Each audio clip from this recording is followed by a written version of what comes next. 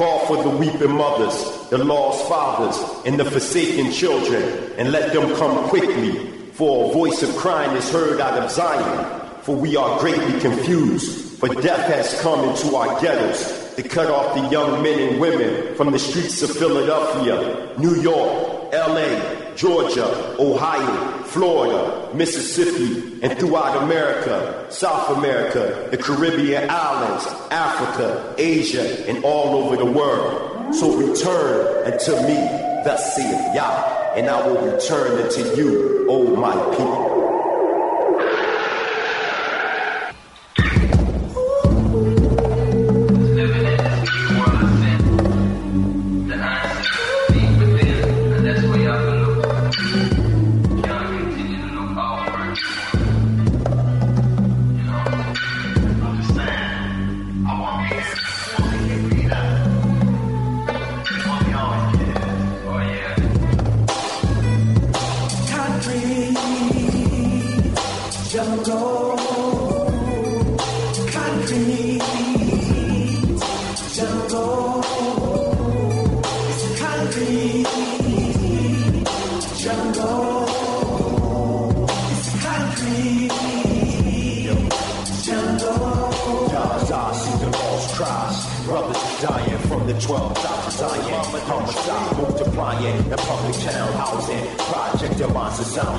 Legislature destroyer for sacrificial violence. Change out, cracky council, holy violence at the birth. Friends fulfill the rules of the prophets. Our cities, we curse with guns, trap holes, and fools with bots. Intoxicated thoughts with the sickness of violence. Since all these traitors jungle concrete. Wake up, black people, wake up. All I'm gonna make them oppressed with. Step our nation. Don't you son of the ghetto, we are crying here. We have to get up, stand up, turn back on the true trend. To the more side, everlasting. This out, fire, this out, fire, this out,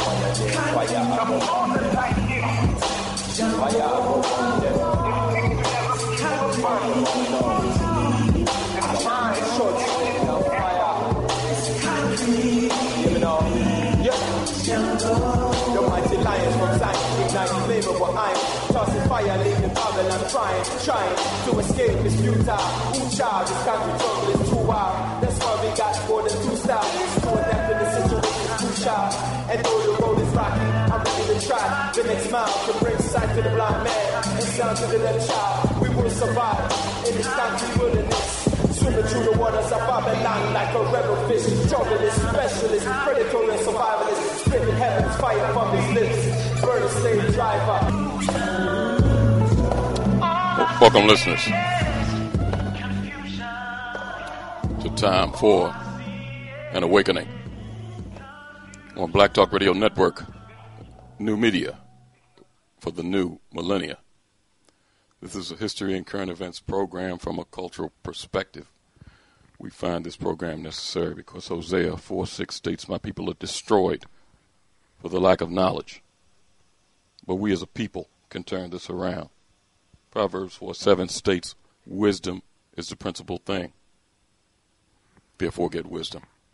And with all that, getting it an understanding." Again, welcome to the program this evening with your hosts, Brother Elliot, Brother Reggie, and Brother Ralph.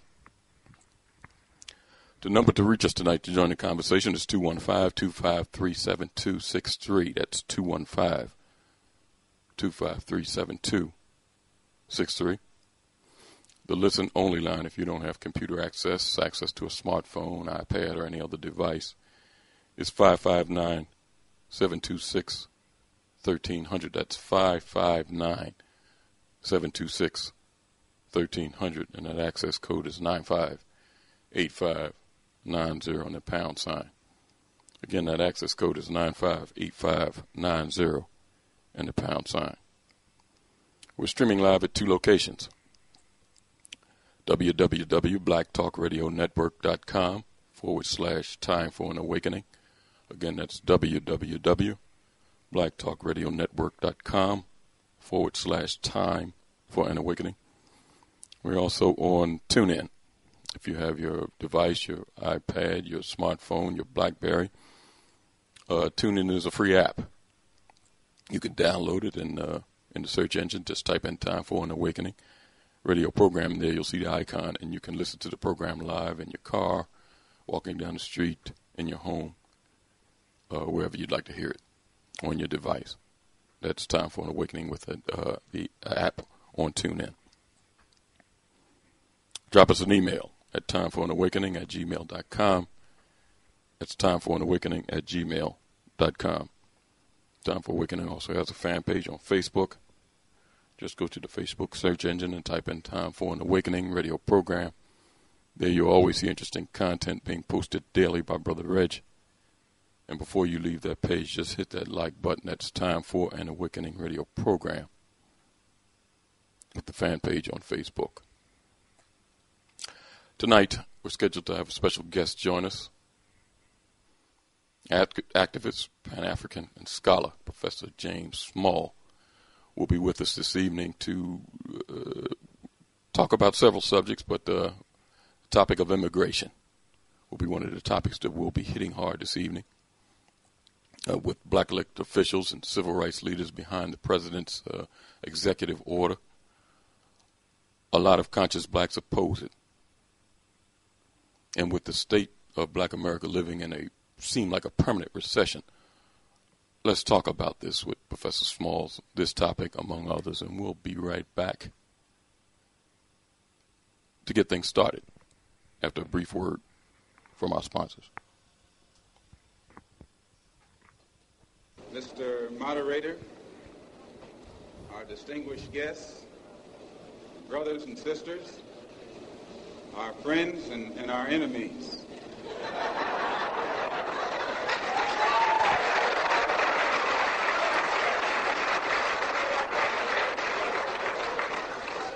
Everybody is here.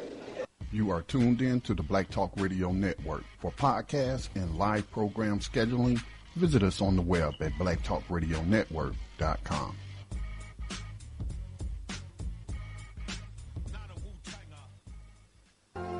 All Insurance Incorporated, an African-American owned and operated insurance agency and business for over 20 years, located at 231 Southeastern Road in Glenside, PA, with other offices in Germantown and West Philadelphia. Call now for commercial insurance quotes, homeowners insurance quotes, automobile insurance quotes, notary and tax services, representing over 15 major A-rated insurance companies, offering a discount on all notary services when you call in for a free quote. Call this number, 215-885-2444. That number is 215-885-2444. 215-885-2444. All Insurance Incorporated.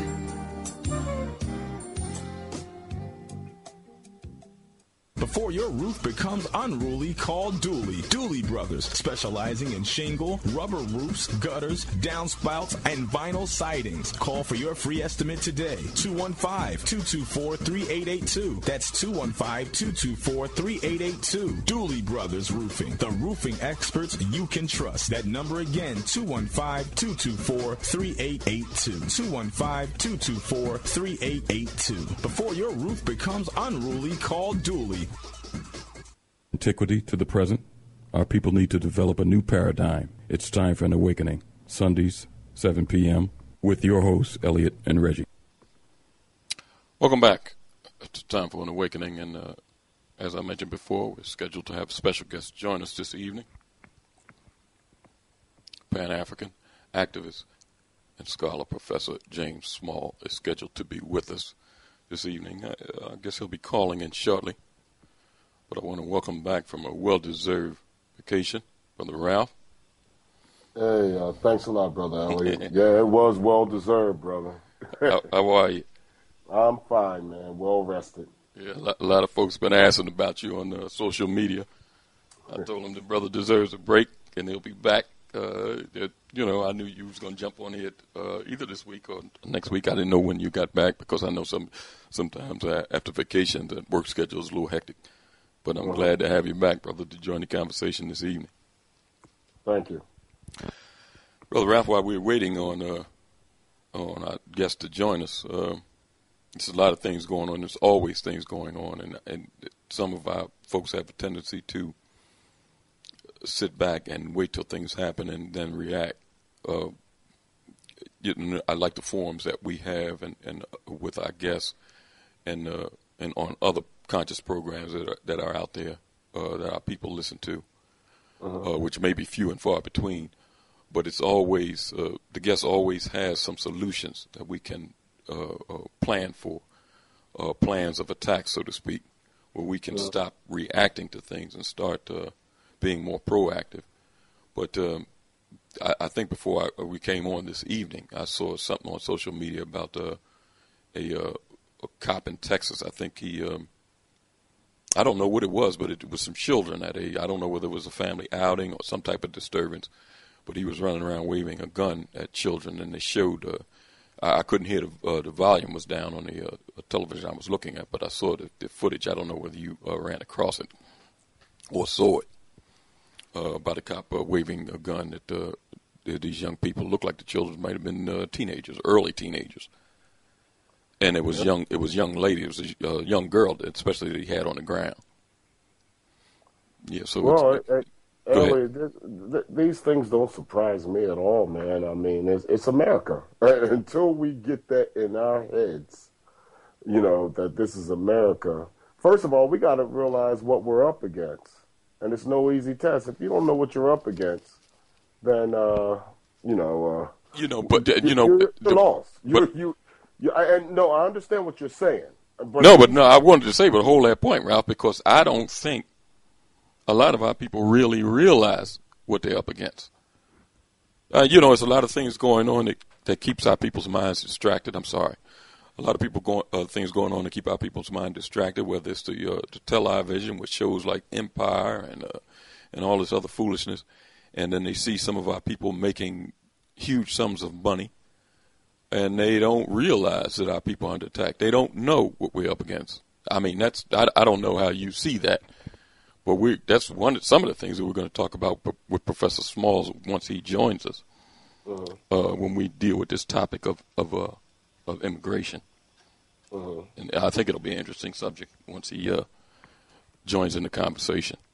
Right. Well, talking about the topic of integration, you can really look and see about the city of Detroit. They're planning on bringing Syrian refugees there to replace the people that's been displaced by the system. Really, not if the people can't find jobs, can't pay their bills, can't do this, can't do that. Well, of course, it was a systematic thing. And how I know it's systematic, it goes on in every city across this country. So, and then they're just going to replace them with immigrants for some unknown reason. And I hope Professor Smalls discusses this. Well, it looks like Professor Smalls has joined us. And I want to thank activist, Pan-African, and scholar Professor James Smalls for joining us this evening on Time for an Awakening. Professor Small? Yes, sir. How are you doing today? How are you, sir? Okay, and I'm glad that observation was made by my brother. That's Brother Ralph, one of the co-hosts. Yes, sir, Brother Ralph, and that's not new. We saw the same thing happen after the First World War, after the Second World War, after the Vietnam War. Those people who fought with the Americans or helped America undermine their government or neighboring governments, those refugees were brought to America and put in the black community. If you go back to the 1920s, right after the First World War, that's when you saw the first heavy influx of Arabs coming into the Detroit area. Rather than open up jobs in the automotive industry for African Americans, let's be clear who we identify. When I say African Americans, I want to be clear. I'm talking about those African descendant of those who were formerly enslaved in the United States of America.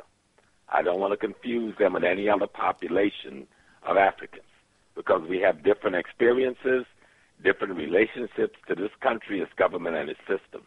So let's be clear when we say African American, not to confuse ourselves, but because other Africans do not confuse themselves with us.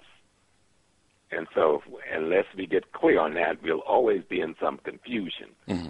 But this thing of bringing in, we saw it after the Vietnam War. The South Vietnamese who fought with the Americans were brought in America and almost invariably placed in black communities. And they developed communities called Little Vietnam. And nobody had a problem with that. If we tried to call any community Little Africa, we're anti-American. If we try to say we want community control in the black community, we are deemed anti-American, and every institution in government would be placed to destroy any efforts on our part to develop such an economic community. And so that's nothing new, what they're doing now, bringing in the Syrians and Iraqis and other Arabs who have helped them to destabilize and destroy, really, the governments of the Middle East and North Africa. So those who were there, who were complicit with the American and the rest of the Western governments, have been given safe harbor in America. And they cannot place them in white communities.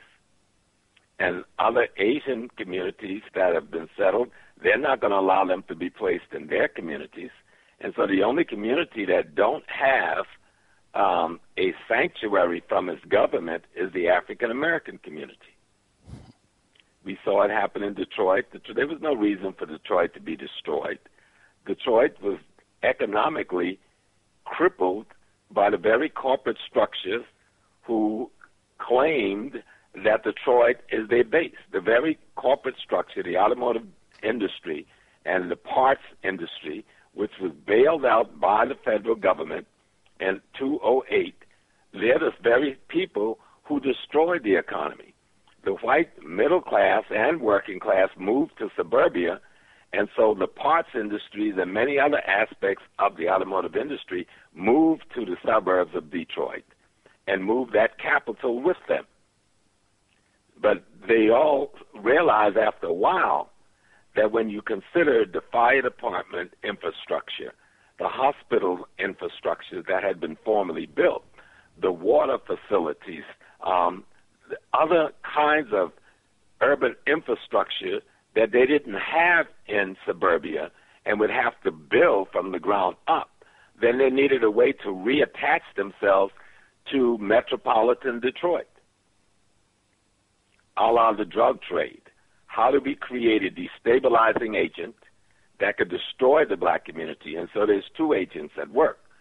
One is the de-employment of black people by moving industry away from them, and two, to put drug in to destabilize that community with crime unheard of in the history of America.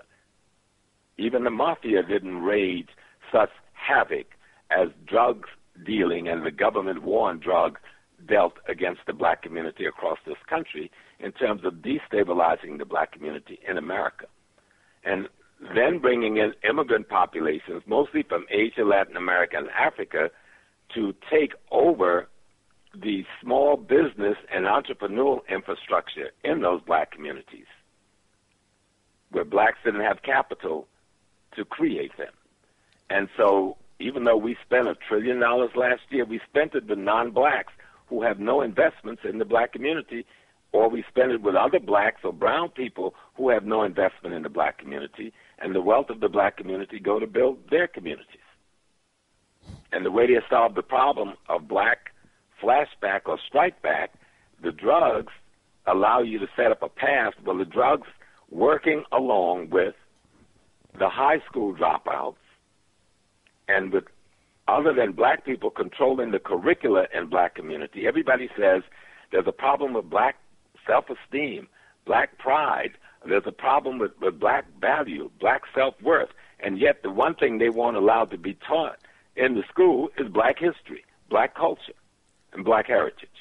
Those are the things that people rely upon to develop their esteem, their values, their worth, and their interests. So I hate to come in the door like this, but all of these things we can discuss and expand on as we go along in the evening. I'm looking forward to it. Professor Smalls, before we open this conversation up, I want to play a clip, and I want you to kind of segue behind the clip.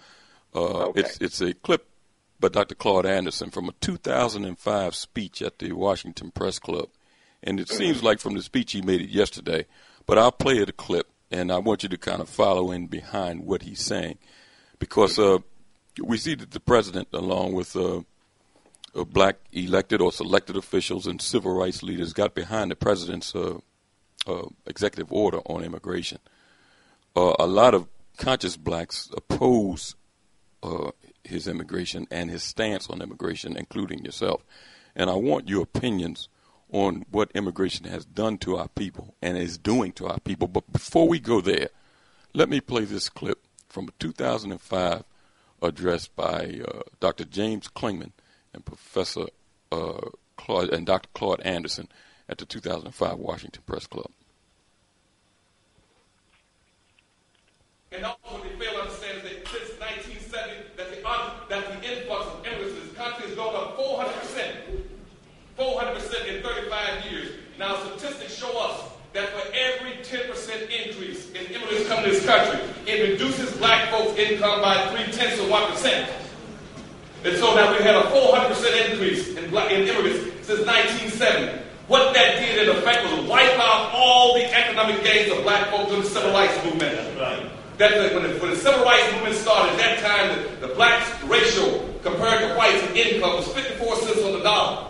During the course of the black civil rights movement, the black income of black folk went up 12% by 1966, but it went up to 66 cents on the dollar. By 1976, we started bringing in the immigrants, began to drop. Now black income, proportionally speaking, compared to whites, is back to where it was before the civil rights movement started in the 1950s. And nobody cares. You're giving passing laws, bringing in more people, reducing them more. You took the new immigrants came to this country. They've taken blacks out of the affirmative action program. Affirmative action was supposed to be corrective action. So be correcting for things that government did to deprive a specific group of people of the rights and opportunities in this society. It was not supposed to be for any and everybody. It was not supposed to be for Arabs, Asians, Catholics, Midgets, everybody. So it was black folks. Not at all. And they use these very broad terms and watered the whole concept of minorities down, of affirmative action down. They made it for everybody. And now the whole issue, rather than focusing on the needs of black folk, they talk about these very broad and ambiguous terms like minority, multicultural, diversity, poor people, people of color. Has nothing to do with the major problem in society. You got racism coming out. And you're going to have race problems if somebody doesn't go back and focus on going back to those laws in this country, the 1866 Civil Rights Law and the 14th Amendment, and protecting black folks, supposed to be in a protected class. You're not supposed to pass laws that continue to subordinate, exclude, and bury them in the society. And yet this country is operating on a policy that Nixon put in place in the 1970s called the 9-11, pretend that black folk don't exist. And what we're here today to say is that they do exist. Again, welcome back to Time for an Awakening. We're joined this evening in conversation with activist, Pan-African, and scholar Professor James Small. Professor Small, you heard Dr. Claude Anderson in a 2005 speech talk about how damaging immigration has been since 1970 to that time, which was 10 years ago. A follow-up behind him in reference to this problem of immigration. That some of our people... Dr. Anderson pretty much said it all. What African Americans need to stop needing is to have the same truth repeated over and over and over again. Okay, but I will make one little repetition on it. First of all, we're not talking about immigration. We're talking about illegal immigration. They say they have 12-plus million illegal immigrants in America. Mm-hmm. Can you think of any other nation in the world that even have 1/10 of that many illegal immigrants? It sounds... How does any nation allow that? Unless it's intentional. The bottom line, they got us discussing the question of immigrants when really it is a question of illegal immigrants. Okay. So if the immigrants are illegal, why is there a discussion of immigration? That's the first question. See, immigration is when you come to the borders and a nation allow you to come over either permanently or for some period of time. And then you have to return to your own country or permanently and you stay here. Or a nation have laws like America have, and have these work permit laws with Mexico and other South American countries where people could come over here and work for a certain amount of time and is required to return home. They had the same such arrangement with the Philippines and with Taiwan. And so people who come, like there was an arrangement with the Taiwanese government, which came out about 15 years ago because one Chinese fellow decided to sue the American government because they promised them that if they come over here and on the work permit for 11 years, they would be automatically given citizenship. And when this man didn't get his citizenship by the 15th year, he sued them. That was squashed out of the news immediately, but what they were doing was paying the money in foreign aid to the Taiwanese government, and then the Thai government was paying these contract workers the wage you when you go to school, they give it to you, but they were paying them from this foreign aid monies. They've got similar arrangement with Mexico, with permit workers coming over supposedly to work in the farms and stuff in California and the Southwest. And so no one's going to go back home to the poverty they came out of, and I understand that. My problem with immigration has nothing to do with the sick laws of America. My problem with immigration is how the immigrants is allowing themselves to be used and how America is using the immigrants to set up the small business and the entrepreneurial infrastructure in the black neighborhoods across America. See, that's where it's hurting us. And because when we begin to look seriously at the situation, when you talk about small business in America, according to the SBA, small businesses, which I'm talking about the businesses that's based basically in the communities across America, small businesses is 99% of the U.S. employer firms, okay? And they account for 64% of the net private sector jobs. 64% of private sector jobs are small businesses, the community businesses. 49.2% of private sector employment comes from these small businesses. 42.9% of private sector payroll come from these small businesses. 49% of private sector output comes from small businesses. 43% of the high-tech employment is small business. 46% of the private non-farm GDP in this country is private business. And 63% of all the jobs created between 1993 and 2013 were small businesses. And so if you come in the black community, you will see that the small businesses are owned by other than black people. So when we do what we did last year, spend $8 trillion, it turns over once in our community and it leaves. And so we realize very quickly, those of us who are looking at it, that in the black community, we have a problem, you see. And our problem has to do with we don't have a partnership with the small businesses. The small businesses in our community don't reinvest. The small businesses in our community don't hire from our community. The small businesses in our community don't help develop the social and cultural infrastructure in our communities. They just take the money in a bag, and when, like Malcolm X said, when the sun goes down, they take that money to another part of town and build another community. One of the questions one must ask, if these impoverished people come from such impoverishment to come to America, where do they get the capital to open up these businesses? And how come banks can find ways and other lending agencies to loan money to these entrepreneurial enterprises, but when it comes to the African American, we have to worry about paper trail and credit records. So something's going on that we don't quite understand. You'll find a similar thing in terms of looking at who's being given licenses to do vending in the black community. D.C. is a vendor community. Mm-hmm. And the government has said for more than the last decade plus, vending licenses are only supposed to be given to American veterans of the American military.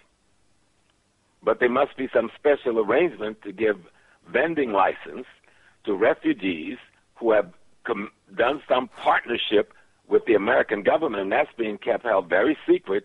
But if you go to any of these vending places to get licenses, you will find that it's packed with non-African Americans, non-American citizenry, and they're being granted license, and we know these persons have not served in the American military. Hey, Professor Smalls, you know, that's an interesting point that you just brought up, because you go in the average bodega or any of those, I wouldn't even call them stores. You go in any of those places, the food's expired, the license on the wall. I just went to one this town. I needed some milk. I said, I can't go to the supermarket. My wife and them was gone with the car. So let me walk to the corner store. Mm-hmm. And I picked up the milk, and it's expired 2 days ago. Right, and that's what I was saying. But if you look at those licenses, now I see it in Philadelphia all the time. The first thing I look for is the license. I might just go in there just to look around and see how filthy the conditions is, because I realize in Philadelphia, if there's a black-owned business, they better not have a speck of dust on the floor. They're being shut down, and their license and insurance has to be up to date. But when you look at these filthy places they set up all in our neighborhoods, and our people, for some strange reason, want to continue to buy from them, man, I look at those licenses; they're 2 years expired. And the city don't even bother them. We had one place that said that they were selling dog meat and cats to the brothers and sisters up in Philadelphia, where our selected officials up there overlooked all that. One of them was on Carl Nelson's show, and he wanted to hang up the phone, because me and Elliot both questioned him about, you see this stuff in the paper, why aren't you addressing this? And he wanted us off the phone. You know what I mean? Because we try to address. And I understand what you're saying, and we must have a response. When we're going to outline some of the problems here today, but we're also going to come up with a response to some of these problems that we're having in our community, and it's really on us. We spent $1 trillion last year, and we spent that $1 trillion consuming from other than African Americans. And 90% of that $1 trillion went to businesses owned and controlled by non-black people. And so we have to deal with the whole question. If a business is located in your community, it should provide quality service and products, first thing. It should provide jobs, secondly, for local community people. Mm-hmm. It should carry out creative, integrated, and integrate themselves into the community. It should carry out sponsorships, like sponsoring, scholarships for children to go to college, sponsoring little league teams, et cetera, for our kids to be off the street and into some constructive things. It should be a part of leading the community improvement projects, and it should carry on philanthropic activities in the community. But the businesses in our community that are owned by non-African Americans do none of these things. They do none of these things. And so the African Americans who are listening to this, who think it's all right, God has ordained us to shop with anybody, and there is no black businesses to shop with. And I want to say something first after quoting that stuff to African Americans who have jobs, who are employed, who are professionals, who went to colleges because the black kids kicked the doors down. Whenever there was a uprising in the black community, it always came from the poorest of the poor, because they had the greatest need and was under the greatest pressure. But it was always the working class and the middle class that took advantage of it and then turned their backs on the community. And African-American professionals, African-American middle class, African-American upper class, and working class, too, ought to be ashamed of themselves, because they've turned their backs on the very population who fought to create the opportunity that are allowing them now to be able to work and take care of themselves. I want that said and said loud and clear. And I'd like to hear one of those come over and refute or dispute. And then the second thing... Brother Smalls, go ahead. I'm one right here that I'm employed, taught at a college, taught a particular skill at a college, seen the licensing I was getting other people, and said, let me take this to my own neighborhood and do and teach some of the young brothers that's coming out of high school. Let me teach the ones that have a prison record, because I know once they go in business for themselves, they can empower themselves. So we put a curriculum together, which a couple of the local politicians said this is a good thing. They were going to get us a building and everything. But when it came to getting the thing approved, we had one piece of trash, that's what I'm calling, stepping away, and his secretary was my neighbor. And all it took was his signature. We could have the building, we could have the money that was funding it, and he had the nerve to ask me, what am I getting out of it? And that same guy right now is brought up on charges in Philadelphia, and people seem like they feel sorry for him. Are they just doing this? And he should go to the back of the penitentiary for the rest of his life. He stopped a trade school dead in his tracks. And then the woman wanted me to go through her preacher, but I don't have nothing to do with churches either, because you talk about we don't have any black-owned businesses. We have a black-owned, it's called the church, and they're just taking the money out the community, and I don't know where they're sending it, but it ain't returning to our community. So I have nothing to do. And I agree with you on that. The black church, and I was going to speak on them too, the black church is a key to the restructuring of the black community. But they have had an opportunity to do it, and they've been bought off. And with that whole faith-based initiative that was introduced under the Bushes or Reagan, whomever, they've really been bought off. And so if you remember going back to Dr. King now, Dr. King had to create SCLC because the Southern Baptist Convention did not support it. Mm-hmm. Okay? The AME churches did not support him. The NAACP did not support him. That's the reason Dr. King had to create his own organization called SCLC. And those few ministers who had the courage would become a part of that network that was moving the South in the direction that Dr. King was trying to move it. And so we still have that problem. And you know, the only leader we have, religious leader in our community, that, and most of us, and thank God I haven't, and I'm sure you haven't, most of us have turned our back on, is the Honorable Minister Louis Farrakhan and the Lost Foundation of Islam in the West. The Nation of Islam has been consistent since its founding in trying to uplift black people in our community and going among the worst among us, the poorest of poor among us. And we don't have any instance where that organization have betrayed us to the greatest system. So for those who will bring up the conflict between Malcolm, yeah, they had a conflict. We have conflicts in all of our organizations, all of our African nations, and sometimes people got killed. And we certainly lost one of the best of our best with Malcolm, but the U.S. government was more responsible for the death of Malcolm X than anyone in the Nation of Islam. And so we need to look to where the light is shining from and not pay attention to the darkness, except to tell those in the darkness they got a responsibility. The darkness, I'm meaning the churches. Now, we know there are one or two churches who are here really trying, especially the smaller one in the local community. But most of the black churches are part of networks. Malcolm used to call them syndicates. If you remember, Malcolm referred to them as having their own syndicates, and they would come up against anybody that tried to change the course of the black community because it would interfere in the flow of capital coming to them.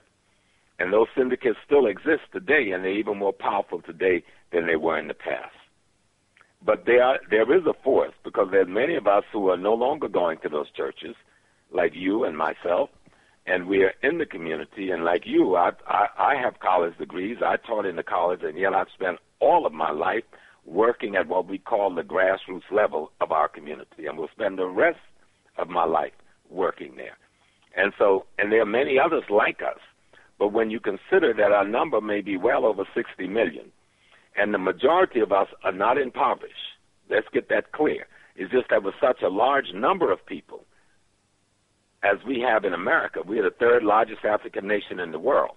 Brazil being the first, Nigeria being the second, we are the third. And we are the richest African nation in the world.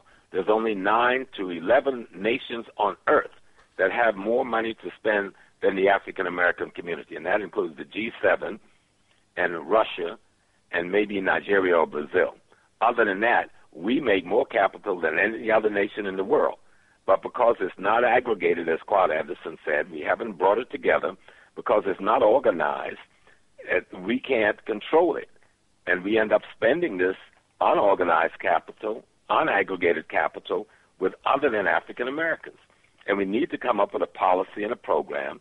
And I remember talking to some people in the Black United Fund out in Kansas City, and they were trying to work some issues there, where they were looking at the black businesses that exist and having a consumer coalition meet with those businesses to let them know we're going to make a concerted effort to shop with you, but we expect high-quality goods and quality services, and, when possible, the hiring of our community. And we want to tell the other people who do not invest in our community, who do not sponsor in our community, do not mentor in our community, do not help to improve our community, do not practice philanthropic activities in our community, and don't hire in our community, we don't have to picket them. We don't even have to send them a note. We just don't have to cross the threshold of their businesses with our capital. And if we can come up with a movement like that, where we do not cross the threshold of any business that does not serve our community, invest in our community, hire from our community, and be a philanthropic part of our community. And then we let the black elements of our community know, unless you do these things, we will not cross the threshold of your business. And I guarantee you, none of them can remain open more than 3 months without us crossing those thresholds.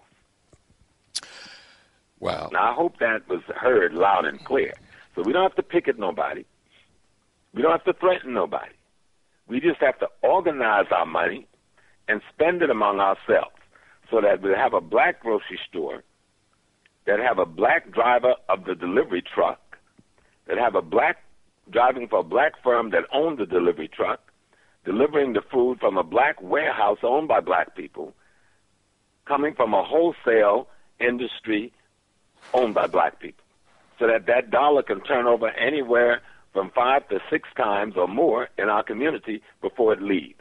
Then we'll be able to bring black employment to zero, to absolute zero, because some of the employment statistics now is so frightening, it's crazy. If you look at Chicago, 92% of African Americans between the age of 16 and 19 are jobless in Chicago.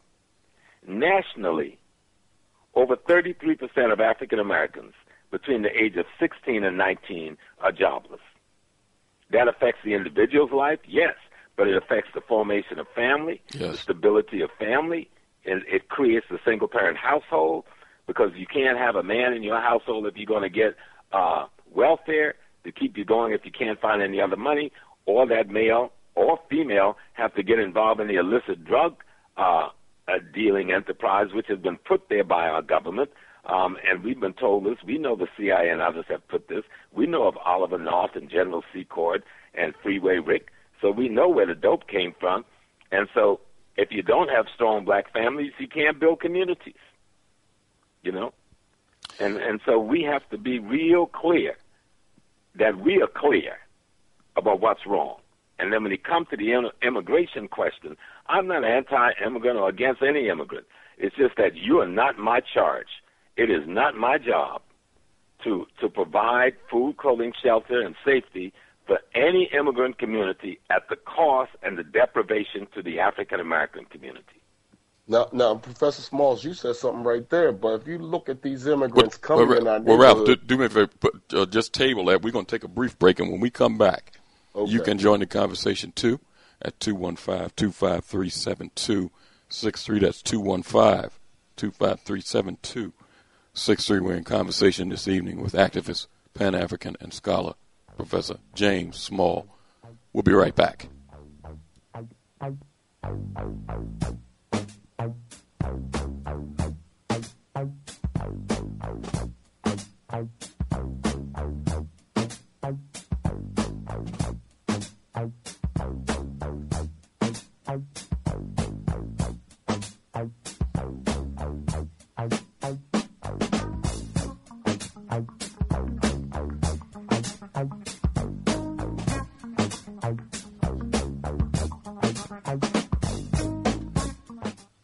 are tuned in to the Black Talk Radio Network. For podcasts and live program scheduling, visit us on the web at blacktalkradionetwork.com.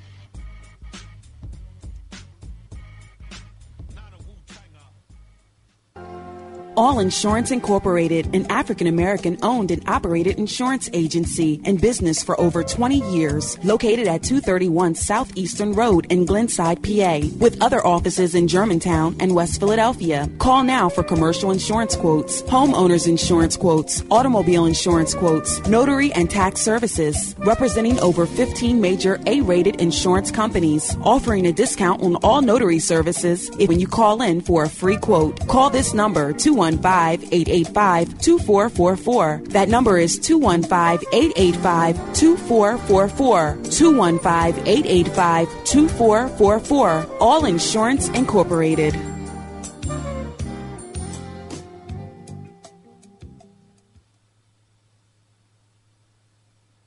Before your roof becomes unruly, call Dooley. Dooley Brothers, specializing in shingle, rubber roofs, gutters, downspouts, and vinyl sidings. Call for your free estimate today. 215-224-3882. That's 215-224-3882. Dooley Brothers Roofing, the roofing experts you can trust. That number again, 215-224-3882.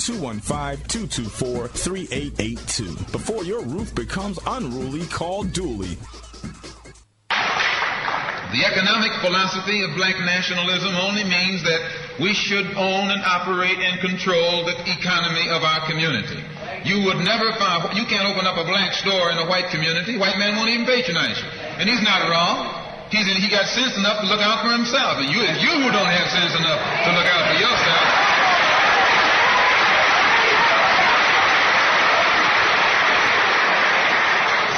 The white man is too intelligent to let someone else come and gain control of the economy of his community. But you will let anybody come in and control the economy of your community. Control the housing, control the education, control the jobs, control the businesses under the pretext that you want to integrate. No, you're out of your mind.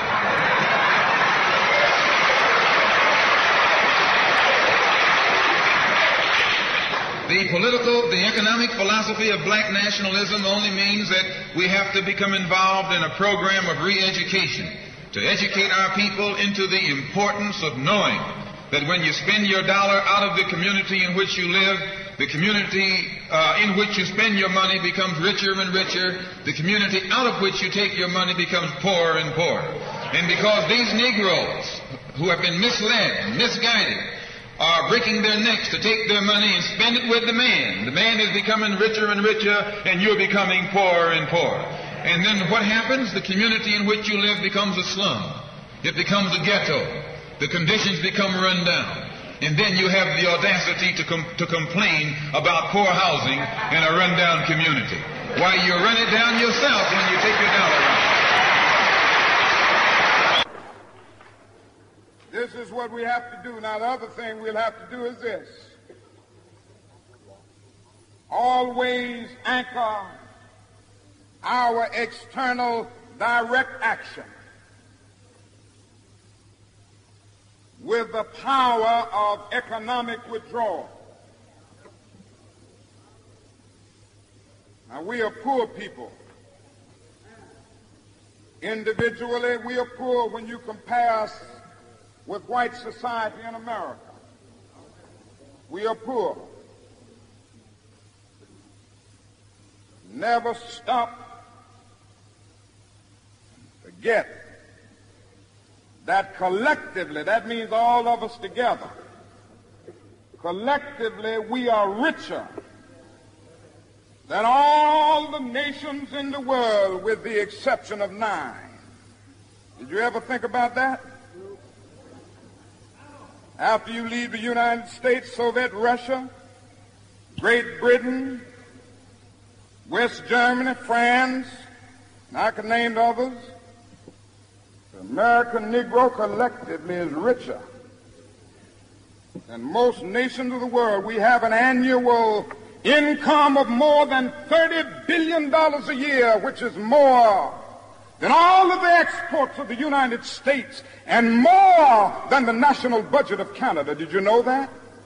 That's power right there if we know how to pool it. Children are concerned. Now, if you are not prepared to do that, we do have an agenda that we must follow. And our agenda calls for withdrawing economic support from you.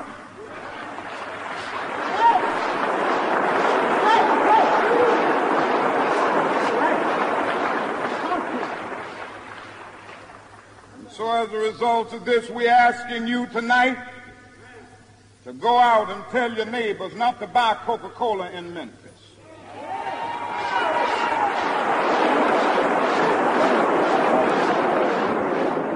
Go by and tell them not to buy sealed test milk.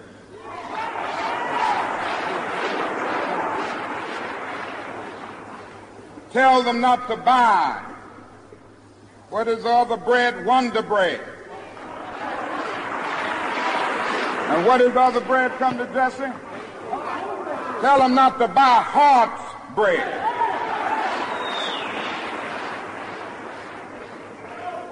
As Jesse Jackson has said, up to now, only the garbage men have been feeling pain.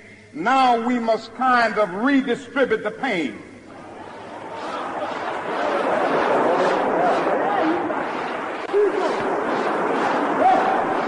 And not only that, we've got to strengthen black institutions.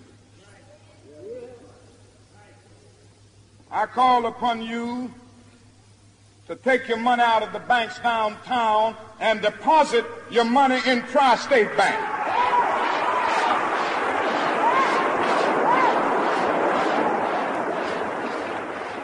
We want a bank-in movement in Memphis. Go by the Savings and Loan Association. I'm not asking you something that we don't do ourselves in SCLC. Judge Hooks and others will tell you that we have an account here in the Savings and Loan Association from the Southern Christian Leadership Conference. We are telling you to follow what we are doing. Put your money there. You have 6 or 7 black insurance companies here in the city of Memphis. Take out your insurance there. We want to have an insurance in.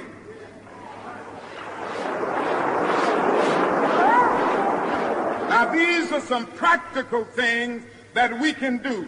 We begin the process of building a greater economic base.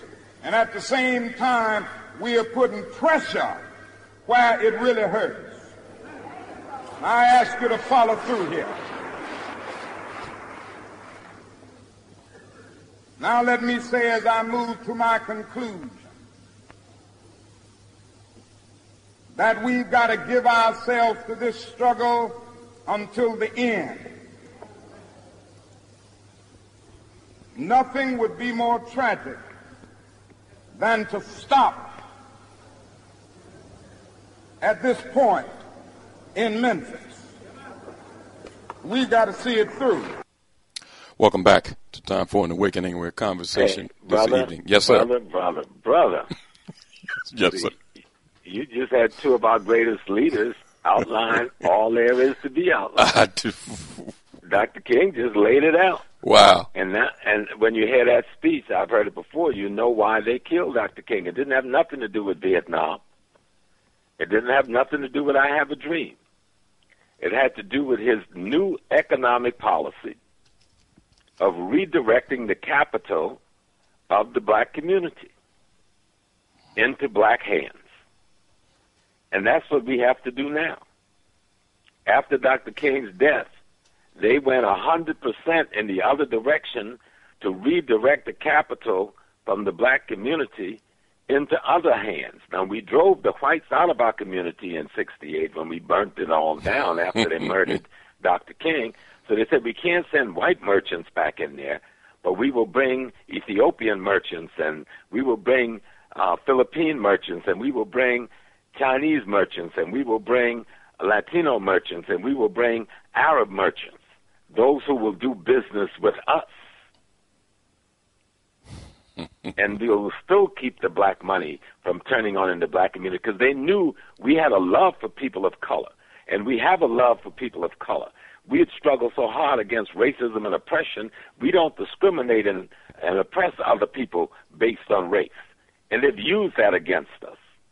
And unfortunately, our ignorant brothers and sisters who are immigrant communities, either they don't understand what's happening. I know a lot of them do understand, but because of their desperate situation and their green card situation and their non-citizen situation and their need to send wealth back home, they're going along with this partnership with white America, even if it means the total destruction of black America.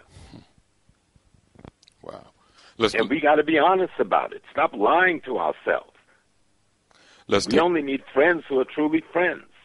We're the only one that's holding Pan-African conferences. We don't see nobody from the continent calling us into a Pan-African conference in Philadelphia.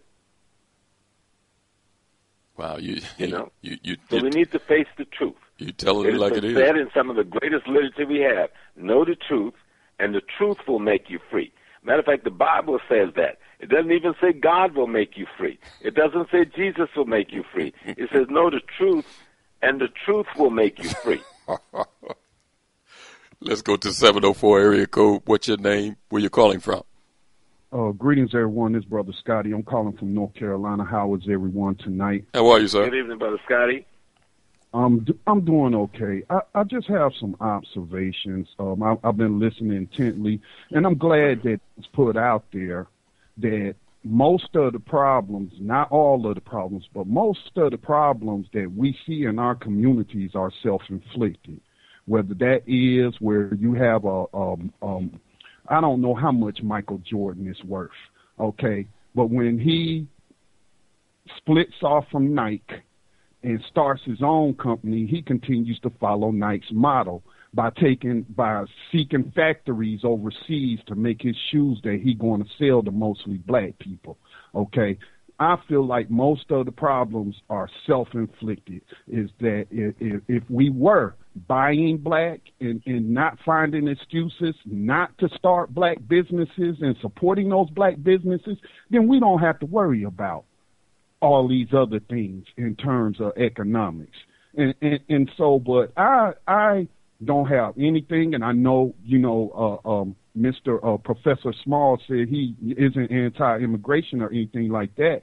But when I look at, number one, the problem is white supremacists. The problem is white people. It is not non-white people who are coming to America, many of them fleeing situations and horrid circumstances, whether they be economically or whether they are in fear for their life because the United States government is giving all these drug cartels weapons to keep the drug, war going on. And then those people are afraid for their children and they're sending them across the border. I don't have anything against those people.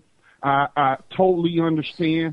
Those people are facing life and death if you look right across that border to Mexico. And this is because of U.S. policy. These people aren't just uprooting and leaving their homes because they want to. Right, but I'm not the only one that's got a right, meaning us, the African Americans. We aren't the only one that should be fighting against U.S. policies. Every one of those immigrants have got the same obligation that we've got. They've got the same obligation to do as right by us as they would expect us to do by them.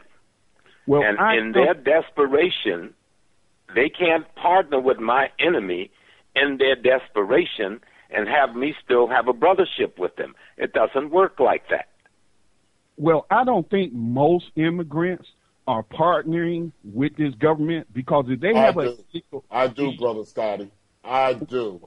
We're talking about 11 million so-called illegal immigrants in the shadows have a partnership with the U.S. government? I don't think so, brothers. Well, let me tell you what I mean by that, Scotty, because I'm not saying that people are consciously doing it. Some are, but most aren't. What I mean by partnership is if you understand that here I am trying to fight to get better wages, to get some union control, to get some health care, and somebody brings you in to take the job instead of me, and you don't raise any of those issues, whether you mean to or not, you're now in partnership with what I'm opposed to. Now, do I have to fight you and them? How do I work that out? I understand. And that's kind of the situation we're caught in. We don't want to fight our brothers and sisters. We shop with them. We buy from them. We take more shit than anybody else. We don't discriminate against anybody, no matter what they do to us. If they look like us, if they're brown, they're yellow, we go in their store, we buy their foods, but then they don't come and pay back for that. They don't hire us in those facilities. They don't invest in our communities. They go right back to where they're living, build up their communities, and in terms of that partnership with white folks, that partnership we see in the support of the police, or when there's a crisis in our community, the one person you don't see on the picket line is the non-African American merchants. And then they complain when somebody burned their stuff down. Now, if you don't want to be in partnership, I understand the crisis in your country better than anybody. I understand American imperialism and European imperialism, but it is not my obligation to allow you to help the imperialists smother me because you also have a problem. Then you should join me in smothering the imperialists. Look, I want to interject real quick here because Scotty said something that was very untrue. I work in a construction field, and I see when certain immigrants come in with their company, they got a platform. They let you know we are not going to hire any black people. They tell you that. America. They tell you that. So when you come on here and say it's not security, so I'm going to sympathize with that. No, I'm not. I'm going to say the same thing Professor Small said when he was on Carl Nelson's show. He said he got to look at some of these people the same way he looks at a supremacist because they're not there for your good. And as long as we sympathize with somebody that's not for our good, we're going to keep getting what we get. I see how they treat us on these jobs. I see it I'm looking at it like the nose on my face. They might smile at you out in the street and say, we with you. But behind closed doors, like you could ask any of those brothers and sisters down there in Miami with those Cubans. They're the same exact way. I'm telling you, man, in California, they're shooting brothers down out there because they can't stand the sight of us. It's across America. It's very systemic. It's very systemic. If you go to Kennedy Airport, most of the airports in the Northeast particularly, and in the Southwest, they hire contract companies to come in and do the security. They hire these contract companies to come in and do the cleaning in these facilities. And these contractors don't hire African Americans.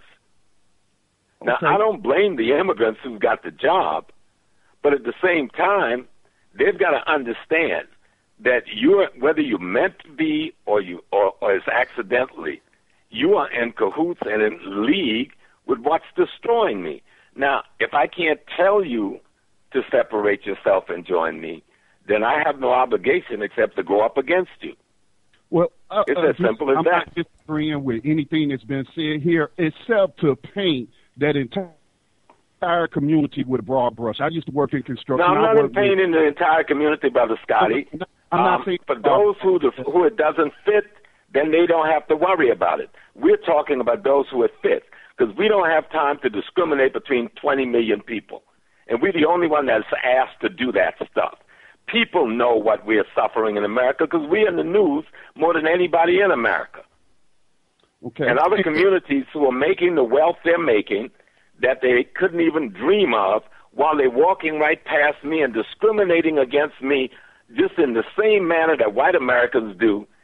They ain't pretending. They know exactly what's going on. And if the whole community ain't in on it, the whole white community is not in on it. There are many white people who will side with me and you. They were whites who have died in fights for our freedom. But that don't exempt the rest of them that don't. Brother, ain't nobody fighting for our freedom, but I'll leave that alone. I'm former military, and let me assure you. So am I former military, and many of us have fought for our freedom, and I buried many of my brothers and sisters who died fighting for this freedom. You ought to get more involved in the fighting for the freedom, and you'll meet a lot of other people doing it. Okay, can I close out with this? Go ahead, I'm a new abolitionist. I fight against 21st century slavery and human trafficking with other new abolitionists. And we have been able to make inroads and partner with Hispanic organizations, with Asian organizations. Very good. That's a good thing, Brother Scotty. But that doesn't undo the reality of what's going on because you've met a few Hispanics that you can work with. Let's be real. We used to do that stuff in the 60s. We met a white person that smiled at us, and so all of a sudden all white folks who were oppressors were exempt. No. Can you can even go into those Hispanic countries and ask the blacks. Go ask the African Mexican. Ask the Afro-Latinos in the communities they come from what they suffer at the hands of the white-skinned Latinos. From the Dominican Republic to Brazil. So this isn't something that just happens when they come to America. Let's understand history. Scotty, supremacy is not in the hands of white Americans in Europe. It's all across Central and South America in the Latin community. The entire culture of Latino is based on a Spanish white supremacy. Okay, now, just one thing one. is like, I don't care who comes to America.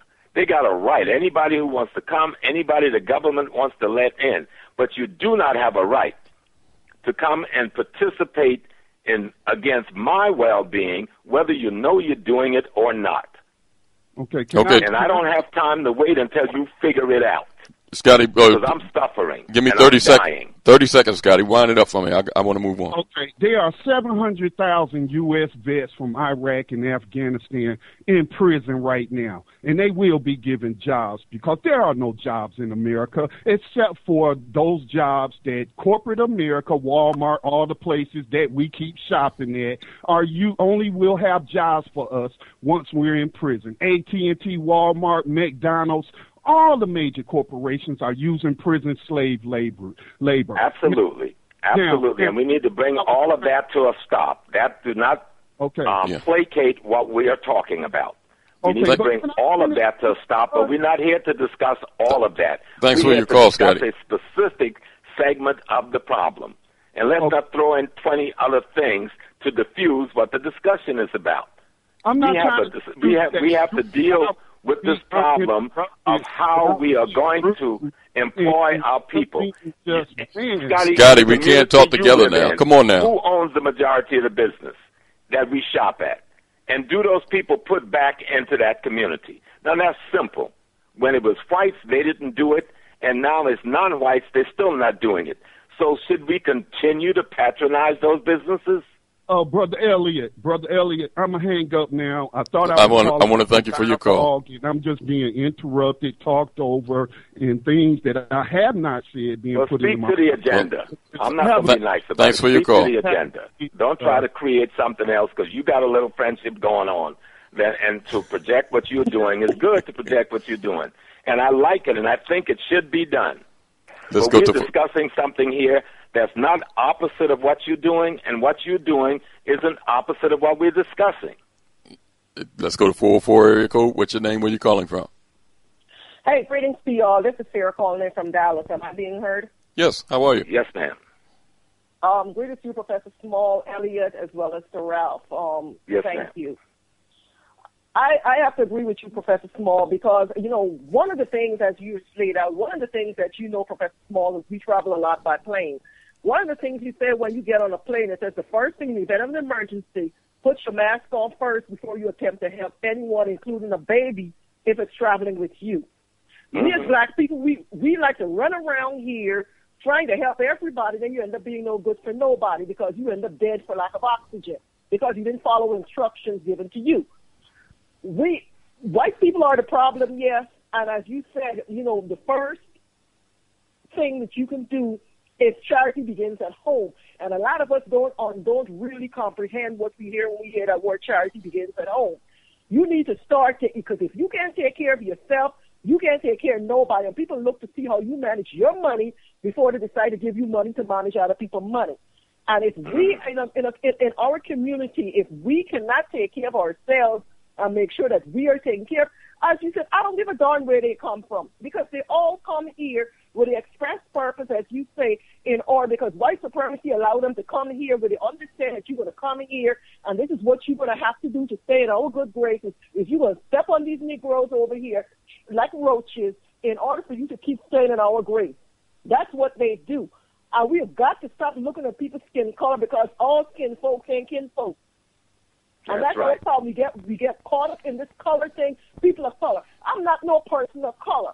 As you said, Professor Small, we all don't share the same thing. Yes, these people come from colonial system, but the experiences that African Americans went through over here is not the same as what they went through in the Caribbean, on the African continent, or anywhere else. It's a totally different system.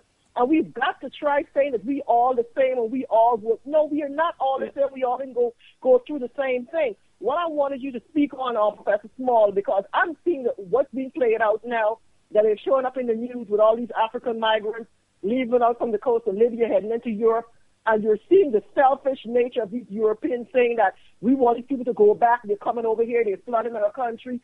They weren't saying this when it was in the reverse, when they're flying into Africa, and first of all, they murdered Colonel Gaddafi, and that's what caused this whole thing going on right now. Because they destroyed that country. They destroyed Libya on purpose. And this president in the White House, a lot of people don't want to talk about it. This president, as the face of it, he allows himself to be used. And whether or not you say he's a puppet for this empire or not, his face was used in order to destroy Libya, murder Colonel Gaddafi in the middle of the street. And from that, it trickled on all of this destabilization in Yemen, in Syria, back into Iraq again, and all along and flowing into Africa right now. It was all started as a result of this mascot that they use. And if you can touch on that for me, Professor Small, because you need that as well as this mess that people always keep talking about Africans stole out of Africans into slavery.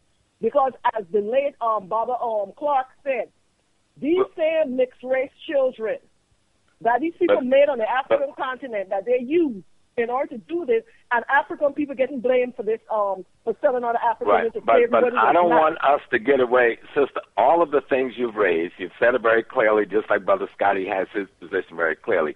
But we were here to discuss a specific approach and to look at some specific things. And one of it, like when we talk about immigration, we're not talking about being against anybody, and I want to repeat that. Mm-hmm. What we're talking about is the government of the United States using impoverished immigrants to be their first line of defense against the black community. And ain't no way nobody can see it any other way. Because if you look at the blueprint economically and in terms of the entrepreneurial class within the African-American community from the Pacific coast to the Atlantic, from the Gulf of Mexico to Canada, the same formula is at work. Yes. There's no coincidence that probability and statistics will put forth that'll say that should happen.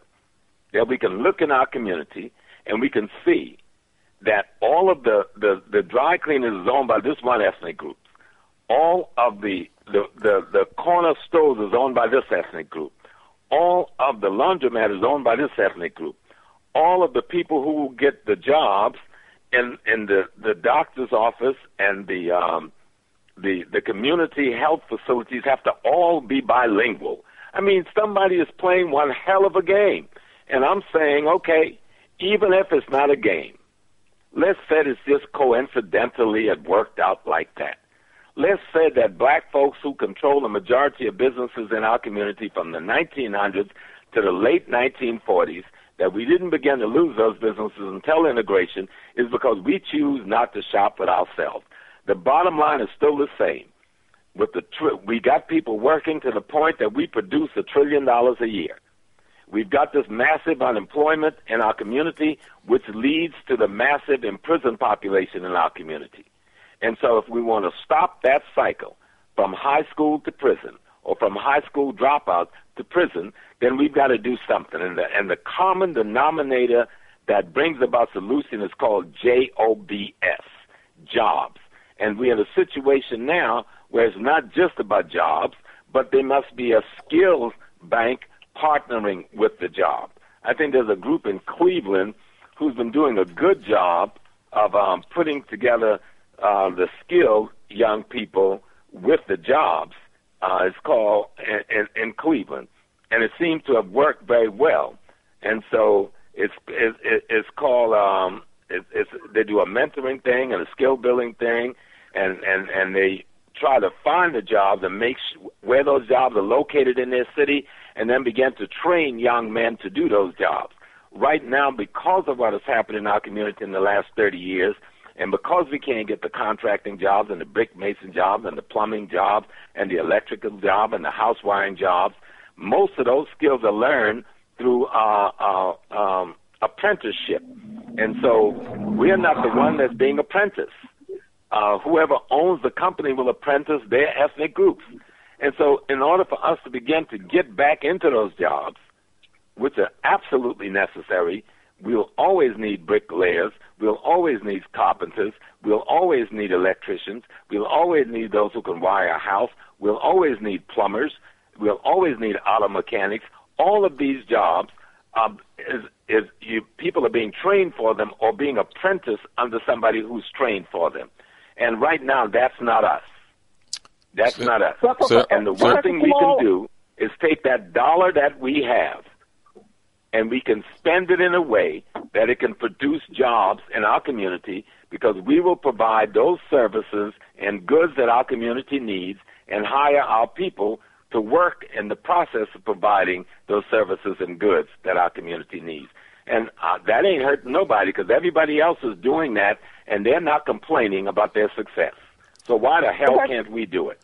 Sarah, I want to thank... And Elliot, if I can say this really quickly and I get off, and I do appreciate you giving me this latitude. And I agree with Professor Small, because out here in the Dallas, Texas area where I reside, all of these 7-Elevens and corner stores, they're owned by the East Africans from Somalia as well as the Indians from India. The nail salons is the Vietnamese, the hair shop is the Koreans, and you can go on down the list as you have reiterated. They're owned by those who have allied themselves with America to overthrow their own government and undermine their own people, and these are the people that brought us refugees because they were no longer safe in their own homelands. And they've planted them in our community and set them up in business. That's fine. I'm not angry with those people. What I'm saying, and listen well, I don't care who owned the 7-Eleven. I don't have to shop there. And if I stop shopping there, they will have to sell it to me. And that's what I'm saying. But what I'm saying also is that this country is trying to drive down the wage. As you said, all of this came about out of the 60s, when we start getting interest into these jobs, and the means for them to disempower us is for them to drive the wages down and bring in these new flocks of immigrants into the community. I agree. And create I agree 100%. Now, I want to say, what do? We have to do what Dr. King said in that piece he played. We have to withdraw our monies. We have to withdraw our monies. Let's not get angry with anybody. Angry right now ain't going to help us. Let's organize our families. Start by organizing our families, that we're not buying any food from anybody that isn't an African American where we can. And we can begin to find, as families, as extended families or even groups of nuclear families, put our money together, go to the same wholesale place that the 7-Eleven go to and buy our produce and bring it back to our living room or our churches, wherever, and distribute it to ourselves.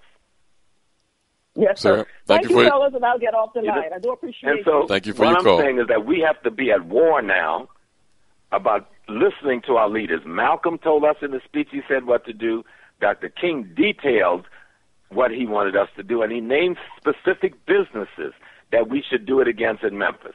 And that's why they killed Dr. King. They didn't kill him because of Vietnam. They give a damn about Vietnam. They had that under control. They got what they want out of Vietnam. Even though they lost the war, they still got the oil contracts that send them to war in the first place. So let's deal with what's real. What's real right now is that we got a barrel full of money. We got an unemployed community.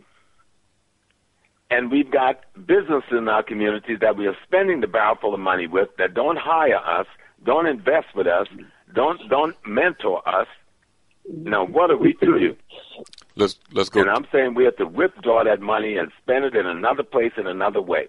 And if somebody said, well, there's no black store there, let's find out where the wholesale facilities are that all these other stores go to, and let's collectively put our money together and go to those same wholesale places and buy what we need. Let's go to 215. And pretty soon, those other people within a month or two will sell you those businesses as they exodus from our communities. 215 area code. What's your name? Where you calling from? This is Mo, calling from Philadelphia. How are you, Mo? I'm doing fine. Brother Mo. You know, I just tuned in, but I was telling people the other day that if you go to any little 5-year-old kid in North Philly, South Philly, West Philly, or up in the Brooklyn, Bronx, or Harlem, and you ask them who's selling the dope around here, and they tell you the Dominicans, the poppy stores. If a 5-year-old child knows this, don't you think the police commissioners of these cities, the mayor of these cities, of course they do, attorneys, all of them know that these people are selling dope in the black community. The churches, the ministers that got these mega churches, the politicians, all of them know. Now either they're registered assholes, or they or the people got them in their pockets, controlling them. And Elijah Muhammad told our people years ago a simple thing: do for self. We're nothing but an economic titty for the whole wide world. We just like that black mammy on the plantation. She would take her breast out of her black baby's mouth and stick it in that little white baby's mouth and nourish her, that little white baby. We do the same thing.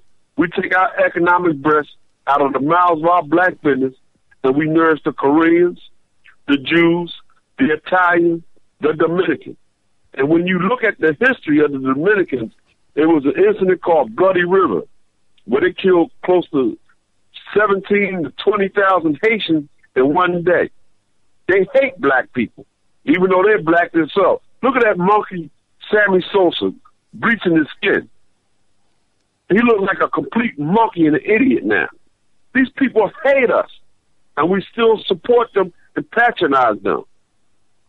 And if I sound like a racist, I am a racist. But I'm a racist in the positive sense. You're not a racist. IST means the advocate of and supporter of.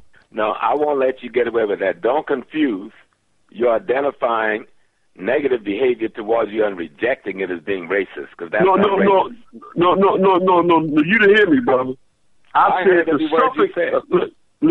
the suffix on the word racist means the advocate of and supporter of my race. I'm a racist in that sense, but I can never be a racist in the sense of white people, because I don't control the goods and resources in America that affect their lives on a daily basis. They're two different types. Don't use the word that define them to define your action. Racialism is another word that I'm just from racism.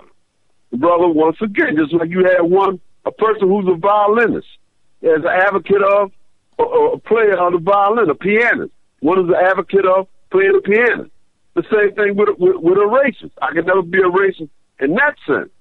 The white folks, I say it again. But I am going to be an advocate of and supporter of my race, a racist in that sense, but I'm not a racist in the sense of white folks. And I believe that if black people who got money, like Bill Cosby, Oprah Winfrey, if they invest their money in the black community, they take their money to go work with the black farmers, secure whatever land they have, and acquire more land. We can have fruits and vegetables coming to our neighborhood on a daily basis if these Negroes would invest their money. Now, Cosby need to wake up. The white man has kicked him to the curb. Temple University has kicked him to the curb. A lot of these historical black colleges have kicked him to the curb. Now, here's a chance where he can redeem himself with his people. Just by supporting the black farmers and open up businesses in the black community, we can get out of our situation overnight. These ignorant Negro athletes, the first thing they go get is a white girl, instead of taking that money and investing it in the black community. We got the money to do it. Right. It can be done. May I ask, if we can't get none of those Negroes to do anything, what are we going to do? And we got to gather the wagons and just start. You ain't got to boycott. You ain't got to boycott the Dominicans. Just patronize your own businesses. That's all you got to do. I already said that, and I'm with you 100%.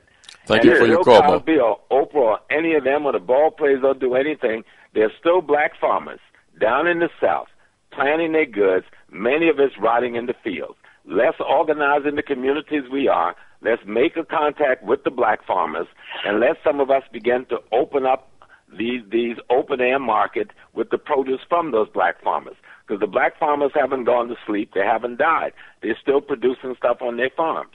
And we in the urban center, we still need it. So let's try to do that. Well, thank you for your call. Well, I'm for it. Thank you for your call, sir. So we and I'm with you. I agree with your critique 100%, my brother.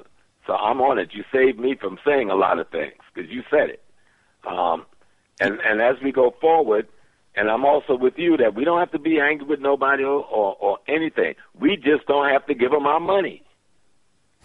And even if they got on their knees and says, I'm going to treat you right, still don't give them your money because I need that money to employ my son and your son and your nephew and my nephew.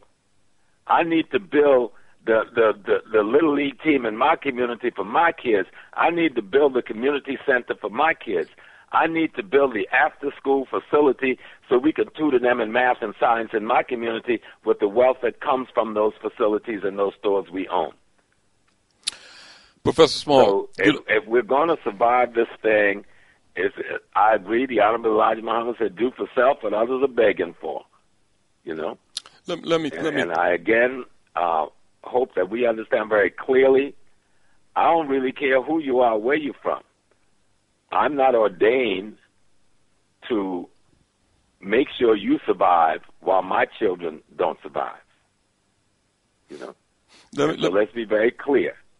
Professor We Small, must take care of ourselves. All of our leaders have said it. Garvey said it. Malcolm said it. Dr. King said it. They're all outlined moving our monies from our enemies and spending our monies with ourselves. They all talked about controlling the economic, the politics, and culture in our community.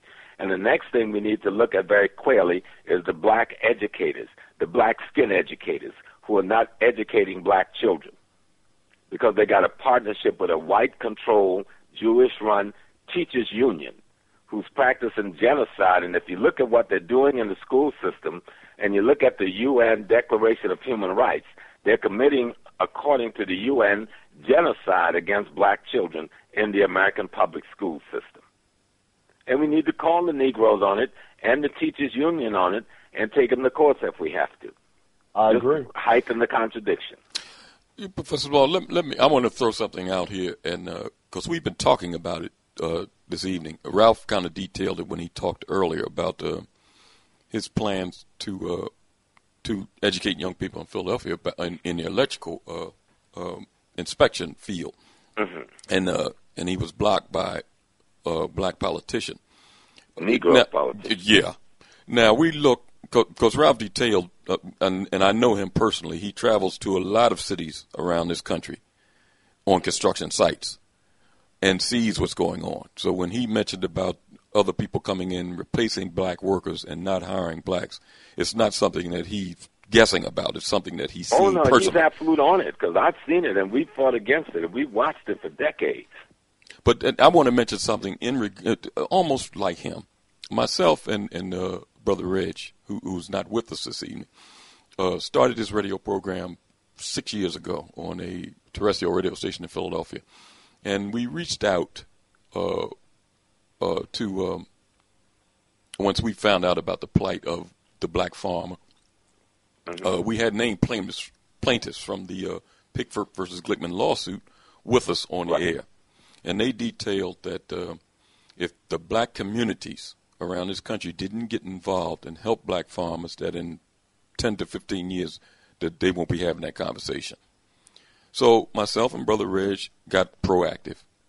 We started organizing some of the churches that were willing, some community organizations to sponsor black farmers to come here with open-air markets. And surprisingly, once we reached out to Gary Grant, who's the president of the Black Farmers and Agriculturalists Association, and Professor Rizli Muhammad, we got farmers coming up from South Carolina, North Carolina, Virginia, bringing goods to Philadelphia and had open-air markets.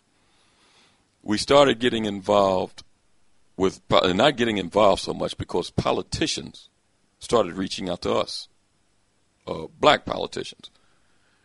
But as soon as the powers that be or the powers that's over them found out what was involved, they replaced what we were doing with Amish farmers from upstate, which are white, brought them into the communities, and put them in the same locations that we were attempting to use and using. And our people started going to white farmers. And they basically kind of ostracized what we were doing. Now, there's still some churches that we are still partnering with. But it could have been a lot bigger if it wasn't for certain black elected officials. Now, I'm saying that to say this, and I want your opinion on it. Because a lot of these elected officials, when they get in office, I think they have a social contract or responsibility to help the people that put them there, including the president. That's the only reason they were put in office. Including the president. People vote for you because they want something from you. Yes. And you agree to give that something if they vote for you. Now if you get in there and don't do that, then we need to go back to the polls and vote them out. But that's hard to do because the margin of victory of votes in our community is controlled by the white community. Okay. Using the churches, using the labor unions, using the not-for-profit organization that employ a lot of voters. And so that becomes a margin of victory. And so we have to find a way to unhinge those three things. The labor union votes, the not-for-profit organization votes, and the church leadership directing votes. Those are the three buyouts that the white community has. Yes. But being consistent and persistent in what y'all are doing is a part of the struggle. And then we have to add things to it because Reverend Clemson Brown, I don't know if you know Reverend Brown, I used to come down to Philly a lot working with the UNIA.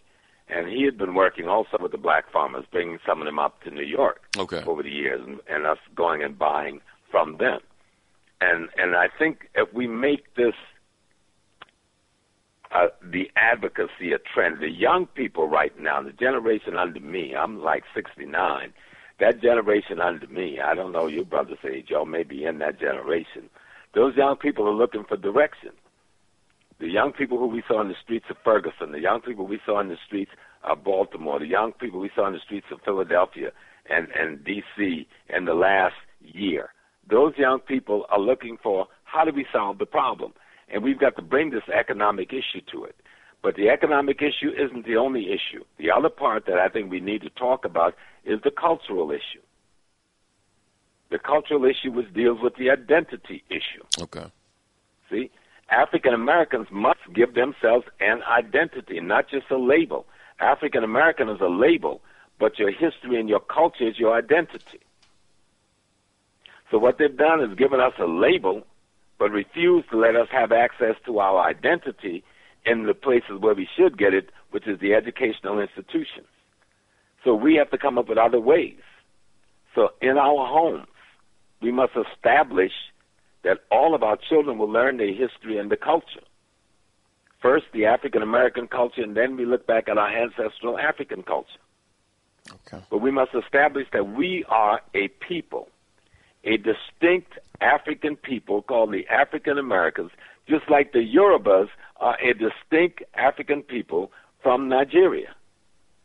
And yet they're still Africans. Nobody says, oh, you call yourself a Yoruba or you call yourself a Nigerian, so you're not African. You know what I'm saying? You understand what I'm saying? Oh, most definitely. We got to get out of this game where people are playing us while they're using the word minority to steal our identity. That's what Claude Anderson was talking about. So they have access to entitlements they have no right to on the basis that they've identified themselves as us, using the code word minority or people of color. Let's go to 843 area code. What's your name? Where you calling from? Good evening, Hotep. This is Minister John Henry calling from Georgetown, South Carolina. How are you, sir? Hey, Minister John Henry, how are you doing? I'm doing fantastic, my brother. Good to hear you. I'm your homeboy from Georgetown, South Carolina. Yes, sir. Yes, sir. Yes, sir. I've been enjoying the show, and there's a lot of positive energy that I'm feeling. And the touch bases on some of the issues real quick, because I know you got a good agenda that you want to stick to the script. We definitely have to deal with this economics and identify our culture because it's been taken away from us. Now we need to regain that back. And I'm so blessed that I was able to watch that documentary what's the one with the colors? Hidden Colors too. Hidden Colors too. Yes, Hidden Colors too. I watched all three of them, and brother, it was a real connection when I met you personally at the meeting place last the Kwanzaa December, celebration. For Kwanzaa. Yes, sir. Yes, sir. Yes, sir. So your brothers, there's a new generation that's coming in, and just like Brother Small says, the one that's up under his generation. They looking for guidance. I'm only 55 years old, and I listen to the youth, and I hear them crying, and they need somebody to direct them in the right area, because all that positive energy is turning into negative energy that's fueling the fire for the oppressors to come against us even harder. So I'm going to sit back and keep on enjoying this show right here. I just had to go ahead and say hello and thank you for everything that the panel is doing, the guests is doing, and the callers is doing. We got to come up with that solution. Well, John, say hello to all my family and friends down in Georgetown. I sure enough will let Miss Bunny know that I had a chance to talk with you tonight. All right, sir. Thank you for your call, sir. All right. Thank you. We're going to take a brief break, and when we come back, we're going to spend the last 20 minutes or so talking about some solutions with our guest, activist, Pan-African, and scholar, Professor Jane Small. We'll be right back after a brief word from our sponsors.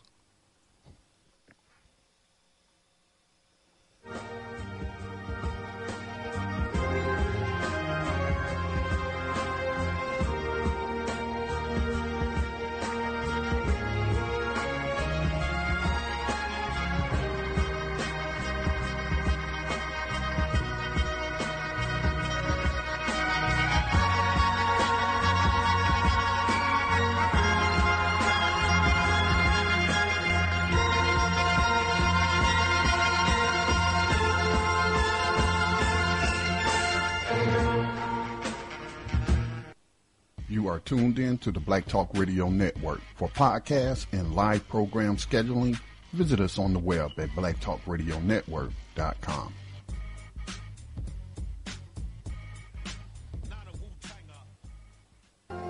All Insurance Incorporated, an African-American owned and operated insurance agency and business for over 20 years, located at 231 Southeastern Road in Glenside, PA, with other offices in Germantown and West Philadelphia. Call now for commercial insurance quotes, homeowners insurance quotes, automobile insurance quotes, notary and tax services, representing over 15 major A-rated insurance companies, offering a discount on all notary services when you call in for a free quote. Call this number, 215-885-2444.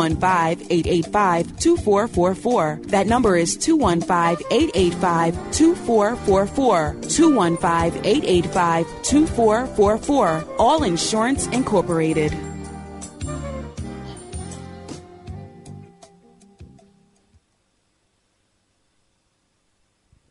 Before your roof becomes unruly, call Dooley. Dooley Brothers, specializing in shingle, rubber roofs, gutters, downspouts, and vinyl sidings. Call for your free estimate today. 215-224-3882. That's 215-224-3882. Dooley Brothers Roofing, the roofing experts you can trust. That number again, 215-224-3882. 215-224-3882. Before your roof becomes unruly, call Dooley. Exactly what is there in 1 million black folks united in their will and purpose? What is in a million brothers and sisters who are tired of the same old rhetoric, the same old leaders, the same old ways of dealing with political and economic empowerment? What's in such a group of 1 million blacks who are unapologetic about their identity? What's in that same group collectively and cooperatively who are willing to sacrifice some of its members' time, talent, and treasures for the uplift of black people in this country? Considering our relative position within the political system, it is rational to believe that 1 million like-minded black voters could effect positive change by leveraging their votes to obtain concessions from candidates prior to and after the election. If you want real change, get involved with 1 million conscious black voters and contributors. The movement is now. Get involved and get information at info at IamOneOfTheMillion.com. That's info@IamOneOfTheMillion.com, or go to www.IamOneOfTheMillion.com. Again, that's www.IamOneOfTheMillion.com. Get involved with real change.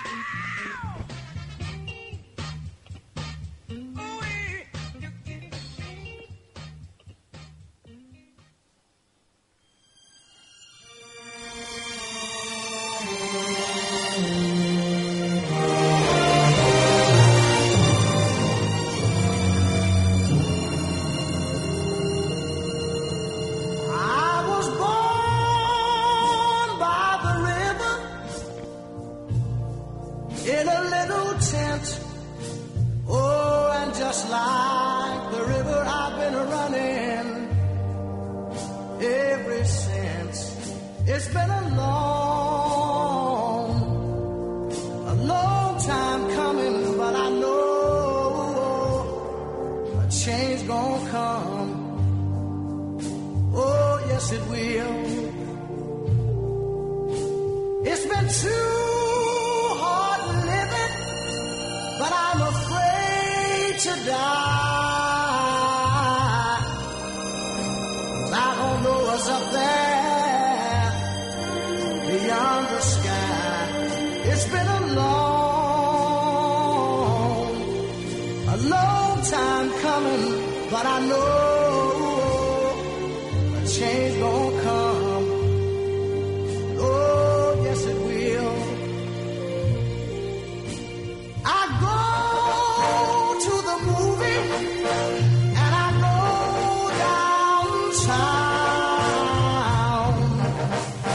Somebody keep telling me don't hang around. It's been a long time coming, but I know a change gonna come. Oh, yes it will. Then I go to my brother and I say, brother, help me please.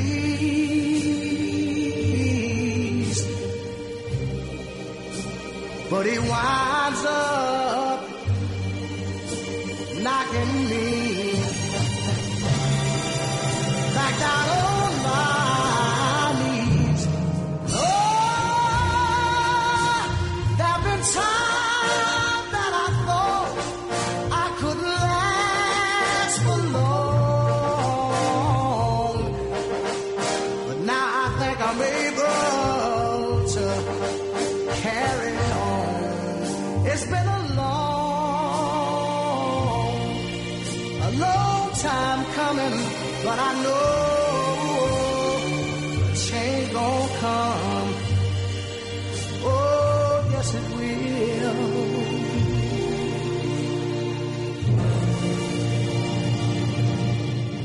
Welcome back to Time for an Awakening. We're joined this evening in conversation with activist, Pan-African, and scholar Professor James Small. And that song kind of epitomizes how I feel about our people. It's a long time coming, but change is going to come. Before I go back to Professor Smalls, let's take a call. 773 area code. What's your name? Where you calling from? This is Brother X. I'm calling from the most racist city on earth, Chicago. Brother X, how are you, sir? I'm slow, but I'm sure. Now, I just want to make a comment. I'm all for us shopping and doing business with each other. But this is what I want to say. Once Garvey movement back to Africa was derailed, the clock for our extermination began to tick. When our towns were destroyed and all our inventions was taken and we were undermined at every turn, it confirmed us being in a extermination process. They had no intention in this country or allowing us to compete with them, and they stopped us. There is no victory for us to be had in these wildernesses of North America, none that I see. Right now, brother, Mr. Small, brother Small, right now, as I speak, our very existence in these wildernesses is in the balance. We are on extermination road. Shopping with each other is not going to stop that. And when it comes to economics now, without a serious Marshall Plan for us, like they have had for all other people, without that, we have no chance. And they're not going to do that for us because they know we the baddest people ever walked this planet. That's why they not going to give us a breath. I said, now money, we talk money. Money is a tool of the system. The man print money. But money is not his primary objective. Money is not his primary agenda. What is his primary agenda? Genocide, extermination, doing away with people that's non-Caucasian. That is his primary agenda. And that's what he works toward every day. What I suggest that we do, if we have any kind of way of doing it, or any kind of leadership, we have to go to the UN. I know the man control the UN. White supremacists run this world. Right now, we have to go to the UN and ask for an international human rights over us in this country before this all-out extermination starts. Because once it starts, we will have no voice. They are going to shut down everything. Water, power, radio. You ain't going to have nothing. Ain't nobody going to know nothing. We have to ask for an international watch right now because we are on the path of extermination, and it is in motion, and some of us see it, but we can't believe it. But we better start. Brother X, I want to... Then, my brother, I suggest you Thank you for your call now. If you see that clearly, then you lead the move to deal with that UN piece. There's almost 60 million of us that's doing nothing. Get some of them to follow you there. In the meantime, some of us got to deal with the issues at hand right now. There are, through the December 12th movement, they've been in Geneva for almost 15 years trying to move the process that you're talking about right now before the United Nations. They will not let you bring anything directly into the United Nations. You must go through their committees, which are almost all based in Geneva, and go through the process to get it on the floor of the United Nations. That's what Malcolm was trying to do. The Communist Party, under some black leadership before Malcolm, was trying to do it. That's where the book Required Genocide came into being. And many of us understand that this is genocide. It was genocide before America. The genocide, the transatlantic slave trade of the Europeans was genocide. The Arab trans-Saharan slave trade and Indian Ocean slave trade 1,500 years before 1492 was a part of this genocide. And we're in a war. And in a war, the other side is trying to kill you. And you have to use every means necessary to kill them. And so trying to survive, to eat right now, is as necessary as trying to go before the UN. So if you see that piece clearly, and that makes that your obligation, you lead that segment. There's millions of us you can reach into to try to get to follow you. Some of us have to lead this segment to controlling the businesses and the culture and the politics in the community where we reside, or there won't be none of us left to fight the UN issue. And genocide is being very chemical. That Ebola thing he just pulled off in Africa, that's one of his new genocidal tools. The vaccination of our children in America with all this mercury in the vaccine is a part of his genocidal program. And yes, he can poison the water, but guess what? We can poison water too. And there are a lot of things I won't say on the radio, but I'm at war. I hear you, Professor Small. And we're fighting back.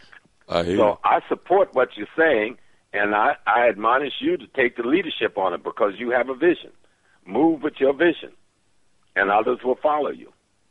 But I have a vision, too, and that is we got to control the economic and politics where we are now residing, or we're not going to be there to even follow you. Professor Smalls, you mentioned on the Columnist Show a couple of days ago about, and I wasn't aware of it until after you mentioned it, and I looked it up. When Ossie Davis, I think it was in the late 70s, if I'm not mistaken, or early 70s, when he went before the Black Caucus, which was a different Black Caucus than it is now, and put forth a plan. I guess it was similar to like a Marshall Plan for black families. Talk about that and what it's happened. a document that you can get. It's called The Plan. It's in a small pamphlet form of about 100 or more, maybe 200 pages. And the Black Caucus, I'm sure, have it. I have a copy sitting on the table right here in front of me. I saw it online. I didn't see the whole plan. I'd seen, the discussions of it. But talk about that plan and what happened. Did it die on the vine? Because we knew that Ossie Davis was an activist, but what he suggested was an excellent plan. This was Brother Fauntleroy and a number of other very progressive people we had in Congress that worked to put this piece together, and they were trying to organize to share it with the black community. But, a lot of people, remember when you at war, there's a force, as you going forward, there's a force coming towards you. Okay. And so sometimes we think that we're going to just be allowed, like the young man was just saying, we're not going to just be allowed to be free. We have to be aware that our enemy will be blocking our paths to freedom. And I think the brothers, many of them truly believe to such a degree in the American system that if they just did the right thing, the white man would say, oh, how wonderful. No, it doesn't work like that. We have to fight for freedom. We have to fight every step of the way. And that's why I'm suggesting a lot of what we need to do, we need to start doing it as families, but as families connected to other families. There's no reason why any child should not be able to read or write or do math because the family can set up study groups in their homes. There's no reason why a child should not know African American history and African history because in the last 30 years, tens of thousands of books have come out on the subject, and we can teach this to our children in our homes. And the nuclear family can get with 3 or 4 other nuclear family, which creates an extended family, and rotate in the homes. One weekend we're in this brother's home, one weekend we're in this brother's home, teaching our children our history and our culture. Yeah, either in our homes teaching or them our math and our science. This is not rocket science, what we have to do. We have to just to be committed as families. Don't say my child can't learn math, he ain't learn the math. Okay, let's teach them at home then. They'll still have to go to school, yes, because we still have to go to work, but we can supplement all that other stuff by teaching them ourselves. And those of us, almost all of us, whose children are failing, getting killed, on drugs, we go to these churches. Make a demand. Picket your church. Boycott your church. Make a demand. Open after schools of this church. Open this church for after-school program for our children, or we'll stop coming here. Well, you read my mind because I was getting ready to involve them, but you just stated it. Because they have the facility. They have the buildings already. Yes. Sitting there dormant, or they got foolishness going on, trying to see whose wife they can screw and all this other stuff that's going on. Pushing the homosexual agenda forward in our community. There's a bunch of negative stuff going on in these churches. There's money in pushing the homosexual agenda, White folks give you money to do that stuff. So these preachers are all caught up in that. Go and look at most of the churches in our community and see who's running the music department, the choirs, and in the pulpit. And how they're well rewarded, living well, got good health benefits, et cetera, et cetera. So but the majority of the people in the churches are not involved in none of that. And so they need to make the demands on these Negroes that's pretending to be the advocates of Christ and say either open the doors so we can have after schools for our children so we can teach the math and science that they're not getting into school, we can teach the black history they're not getting into school, or we're going to close your church down because we're going to stop coming here. Let's get real. Professor Smalls, I want to ask you a question in the time that we have left, and I want to kind of pick your brain on this. From reading history, I was a young man when Malcolm was killed. Mm-hmm. But from reading history, I could see that it was it was always an evolution of Malcolm's understanding as he lived and went on. But I could see that it was an evolution of Malcolm's understanding from the Nation of Islam to the Organization of African American Unity that he started before he was killed, which you were a member of. Talk about yourself in this respect. What made you understand that spirituality, more than religion, is the key to our unity and survival? The brother was talking about survival and our people won't survive. I don't believe that. I know our people are going to survive. We're going to survive, or the planet is not going to survive. Exactly. The planet's going to survive, and that means we're going to survive. We're going to survive. We just have to begin to implement the things that will lead to that survival success. And even what the brother was talking about, after he did all the pessimistic stuff, he did offer a road. And what my thing is to him, take that road and let others follow you. I'm not just the only guy working for liberation. Every one of us have the same obligation. You brothers are doing this radio show as a part of your tooling and working for that liberation process. We can't expect you to carry all the burden on your back. You're doing your part. We need the other millions and millions of others who are not doing anything to get involved in this liberating process. So my background, I grew up on a plantation in South Carolina, a place called Georgetown. And I live in a village that was like any other African village on the continent of Africa. It was the same African village my people formed when they came to this country as enslaved people. And so it wasn't something I learned. It was something that was always there, this resistance movement. My grandfather didn't allow us to speak with white folks except those we had to work with, and we were only to speak to them in terms of business. If we got caught speaking or socializing with any whites afterwards, we got our butts whipped. Matter of fact, our grandfather's thing was so strong, our dog didn't like white people. And they eventually shot our dog. And when we saved him by taking him to the hospital, they later poisoned him because he would not let any whites approach our house. And that's because of the attitude of the family that I grew up in. You know, Mr. Andrew Small and Miss Susan Small and their position. My great-grandfather, my grandmother's father, came from Uganda. He was one of the last people sold into the slave market in Georgetown, South Carolina, as a little boy, him and his brother. My grandfather on the other side came from the Freewood. That was the Maroon community up near Myrtle Beach, a place they now call Burgess and Wells Inlet. So, and then there's another aspect of the family was the Chicora Nation. These are black Native Americans, not this white-skinned Native American the white man has created. And so that's my family roots. And I grew up on that plantation. I went to an all-black school on that plantation, a one-room classroom, until I was in the 7th grade. And I went to town to an all-black high school. I never had a white teacher over me until I got into college. And by then, I was over them. Okay. And so I met Malcolm when I was 16 because I saw him on television. And then my mother and father had come to New York to work. And so I asked them to let me come to New York so I could meet this man. I saw this God. And so my mom brought me up here that summer. My father drove his Cadillac. And I went to meet Malcolm X at Temple No. 7 on 16th Street, and he wasn't there. It was 1963. And so the brothers told me where to find him on 141st Street and 8th Avenue in front of a store, which is no longer there, called the Food Family Supermarket. He was passing out leaflets against the March on Washington. And I remember telling him I wanted to leave school and just come and fight. And he told me no. He said, you know, education, he used these terms, to get tooled and skilled. That education should involve the tooling and the skills that we need for our liberation.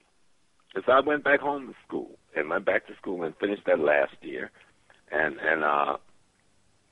went on to college, of course, and a whole bunch of stuff stopped that.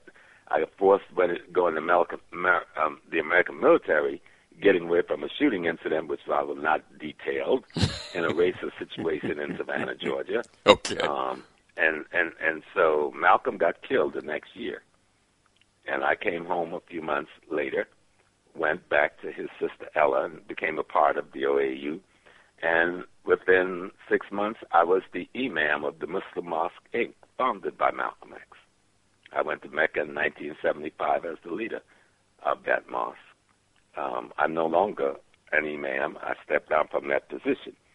But my grandmother who raised me was the root woman in the family, practicing the traditional medicine. So that's where that part of me came from, looking towards the spiritual system rather than the religious system. So my grandfather, who was a Baptist minister, he encouraged us beyond the church because he was also a member of the Moorish Science Temple. So I just come out of that, you know. Do you think it's a stumbling block for our people that, because if you notice, some of our people talk about unity, but when it comes down to it and they're involved in religious organizations, whether it be Christian, Muslim, being Hebrew, right, it's always a problem there because the religion is up front. And Malcolm talked about that at the end of his life, that we need to put our religion in the closet, put it in our pockets, because he said if we get to discussing it, it'll get in the way of the unity. Okay. So he said, let's come together as Africans. You know? All right. And that's why he formed the OAAU. So religion wouldn't matter. He was still a Muslim, and the Muslim mosque is where he worshipped, but where he was doing his political advocacy and work would be out of the Organization of Afro-American Unity. Okay. And that you could join that whether you were a black Buddhist, a black Christian, or whatever, and we would fight around the issues of economic politics and culture, looking at every aspect from job training to education in the black community to elected politics to grassroots political organizing. All of those were part of the aims and objective of the OAAU. And those, if you read, you can go online and see the aims and objectives of the OAU now, and you will see those are still the things we need to do today to control the economic and the politics and the culture of the neighborhoods in which we live. That's nothing more than any other community in the world is doing. It is that we're not doing it because an enemy have kept us from doing it because the wealth that circulate among us will make us a very powerful political force in the nation. Yeah, most definitely. Before we wind up this evening, and I want to mention something to you before but Ralph, I know that we're coming up on the closing of the program. Any things that you want to say to Professor Small before we started winding down? Yeah, I had a couple of things. Go ahead. I wanted to ask, but it can wait, man. It can really wait. But Professor Smalls, I just want to say thank you for stopping past this evening and letting us get to know you a little bit better. And also, when I was out in Long Beach, California a couple of weeks ago, a friend of mine said he was having lunch with you, man, and I wanted to make that. I wanted to make that and meet you personally, but maybe we can make that happen. Oh, that was Brother Bay? Yeah, it was Brother Bay. Yes, sir. Yeah, that's my boy right there. Yeah. He's actually in the city right now, and I was a little bit under the weather, and we hadn't been able to hook up. Oh, okay. You know? But Brother Bay is one beautiful young brother, and I've been out there with him twice, and you know, we've spent some good quality time together discussing our situation as well as our health issues. You know, he's been helping me, too, with eating right. Even though I thought I was eating right, when you get with Brother Bay, you realize you ain't eating right at all. So, that's a beautiful young brother right there. Yeah, me and him are good friends, and he invited me out with you too. But I was out there on business, and I couldn't get off in time. Yes, sir. All right, Professor Smalls. Well, thanks for stopping through and letting us get to know you. Well, thank you, brothers, for having me, and I hope Brother Scotty don't think I was being. I agree with Scotty. The work that he's doing is good work, but that don't offset the critique that we're making and the work that we're suggesting. And I think alongside each other, we have better work, and we'll have greater success to having our people get control of life, liberty, and the pursuit of happiness, and control of economic politics and culture in the community in which they live, so they can provide food, clothing, shelter, and safety for themselves and their families. That's all we're asking for. If anybody get in the way of that, let's do to them what they would do to us. You know, I'm gonna bring you. I would like to get you back on very soon because we on this program is involved in a movement, the 1 Million Conscious Black Voters and Contributors. I heard you, and I love it. Yeah, and that's something that a lot of people have been getting involved with. It's really growing. I know that in order to make an impact on some of these people that's supposed to represent us, we have to control the finances, because that's how a lot of these guys start dancing to other people's tunes. These super PACs, and these whether it's Jewish or whoever, these organizations that funnel money into their campaigns control them. So if we need to control our own power, we have to start controlling the purse strings and finances. And then the other thing we have to do, we have to start getting people to run for office who come out of our orientation. Yes, exactly. Okay? Because we can't keep sending the Negro and wondering why he won't behave as an African. That's because we send the Negro. Agreed. You know? Okay. Professor Smalls, any last words where people can see you, contact you, hear you on Facebook? They can reach me. I'm on Facebook, James Small, and you can also reach me. I'm on Twitter, but I'm not going to give out all of this. But I have a website, Professor Small, AfricanWorld.com. Professor Small, AfricanWorld.com. And I have my phone number posted there. So just go to Professor Small, African World, and give me a call. You know. I want to thank you for being with us. Thank you, brothers, for giving me the opportunity to dialogue with our people. And we'll talk soon. And again, tell Brother Scotty, I love you, Brother Scott. Just keep doing our work. Peace. Talk to you soon. Peace and love, brother. We'll be right back to close out the program.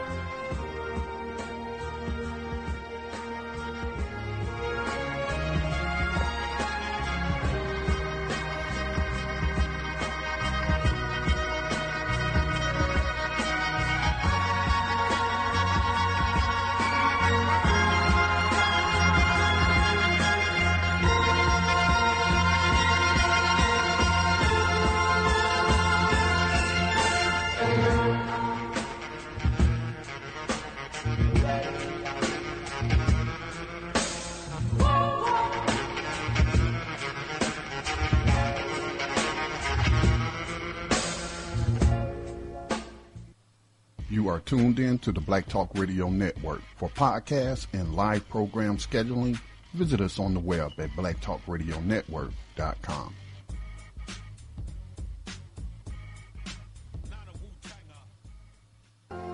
All Insurance Incorporated, an African-American owned and operated insurance agency and business for over 20 years, located at 231 Southeastern Road in Glenside, PA, with other offices in Germantown and West Philadelphia. Call now for commercial insurance quotes, homeowners insurance quotes, automobile insurance quotes, notary and tax services, representing over 15 major A-rated insurance companies, offering a discount on all notary services when you call in for a free quote. Call this number, 215-885-2444. That number is 215-885-2444. 215-885-2444. All Insurance Incorporated.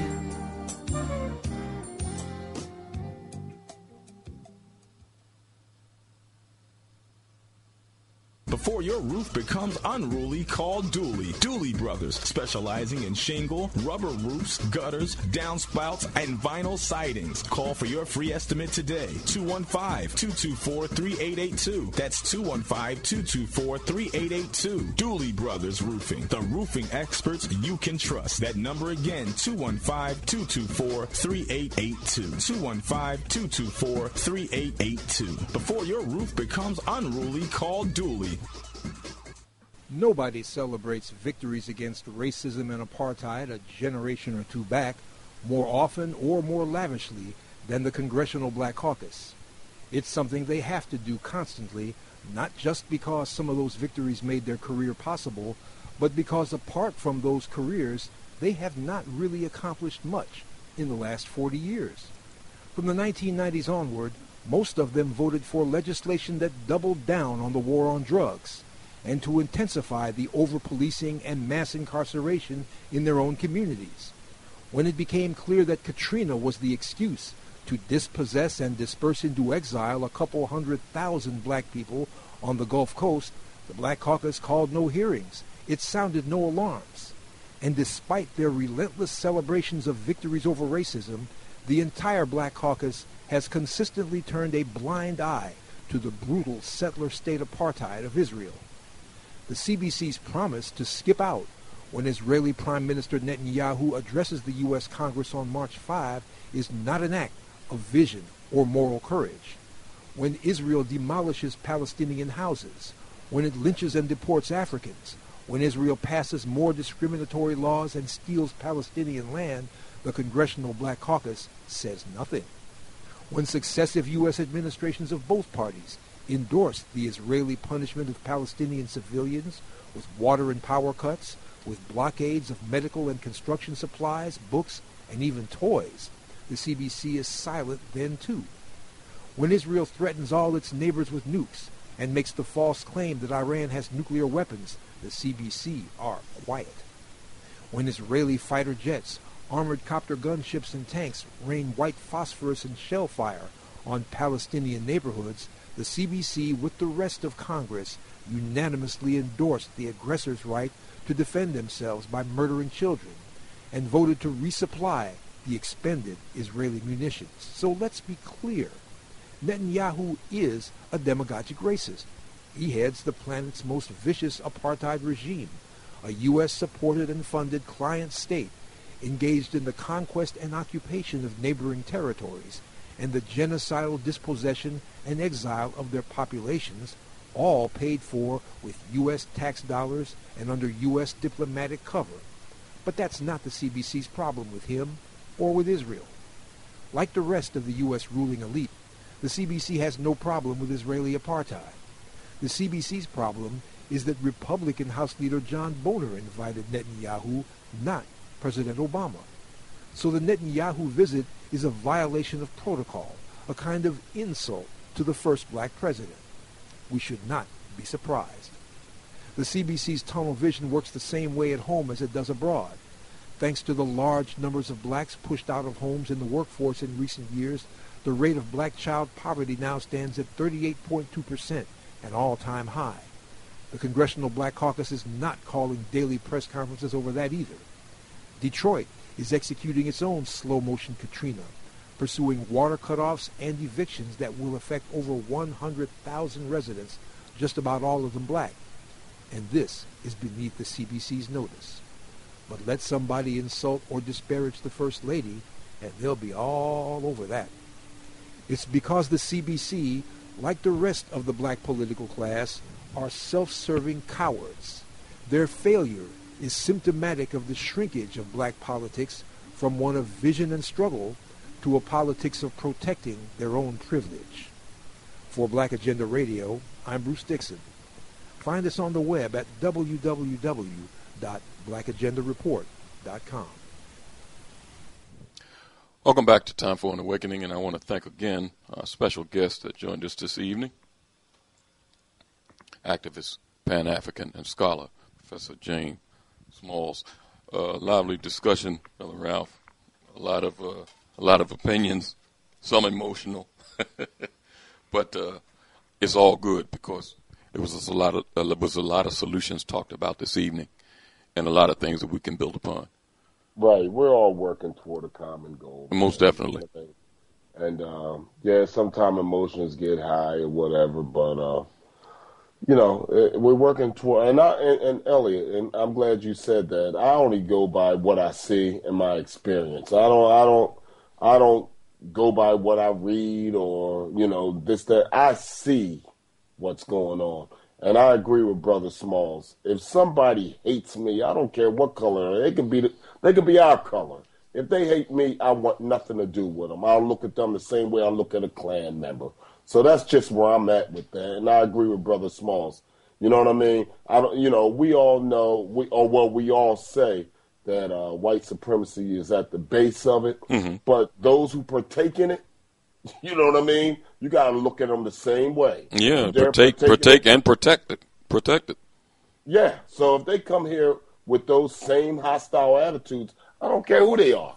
I don't care if they smile at me. If that's what they're partaking in, I got to look at them the same way. I mean, for me to sympathize with them, but you poor soul, you've been brainwashed by the system. No. The only poor soul in that situation would be me. If I'm so, and I just had to say that, man, because sometimes people got to really listen to themselves to really get a better understanding of what they're talking about. You know what I mean? And Elliot, I mean, say if your next door neighbor, who might be your brother, come over to you and say to you, like, you know what, Elliot, I hate you and your family, and I don't want you employed. You're going to sympathize with him? No, well, no, you can't do that. Come on. So, yeah, we got to call a spade, and that's with these politicians, these preachers, some of these immigrants, all of it. You know what I mean? You got to, and include, if they're partaking of a system, you got to look at them the same way. You got to look at them as part of the system and no other way, man. So that's where I'm at with that, brother. I understand you. We're at war, and we got to come up with solutions in these battles, and there's clear lines of delineation. So I understand clearly what you're saying. I want to thank everybody for listening to the program this evening. Lively discussion as always, and we'll be back next week, Lord willing, to continue on this path towards an awakening. Peace.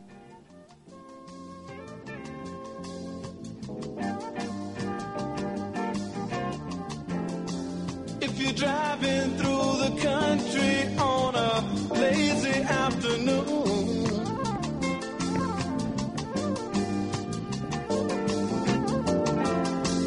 or you're watching your children playing after school,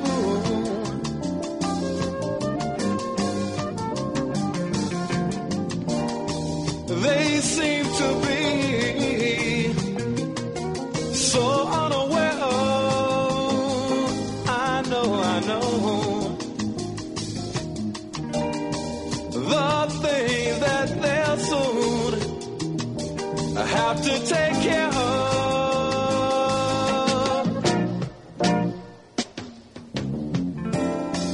We've got to do something, yeah, to save the children.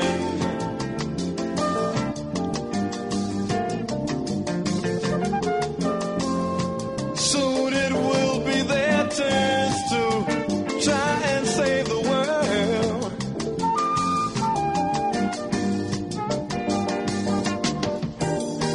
Right now they seem to play such a small part of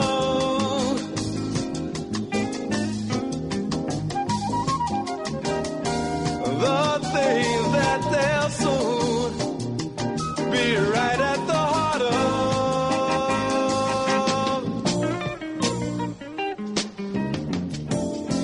My little Tommy, he said he wants to be a fireman.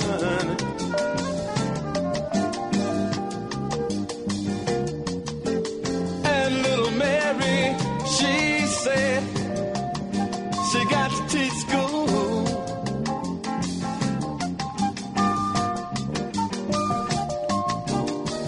If we know all we say we know about the problems,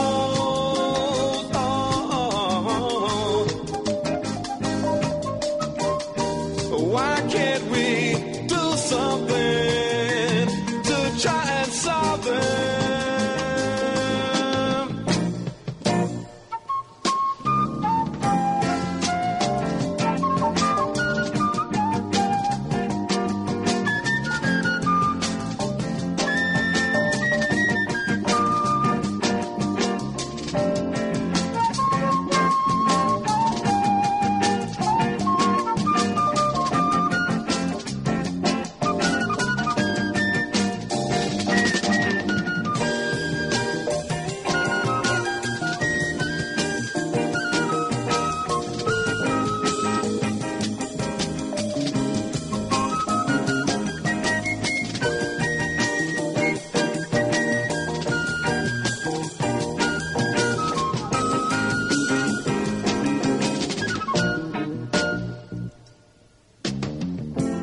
We've got to do something, yeah, to save the children.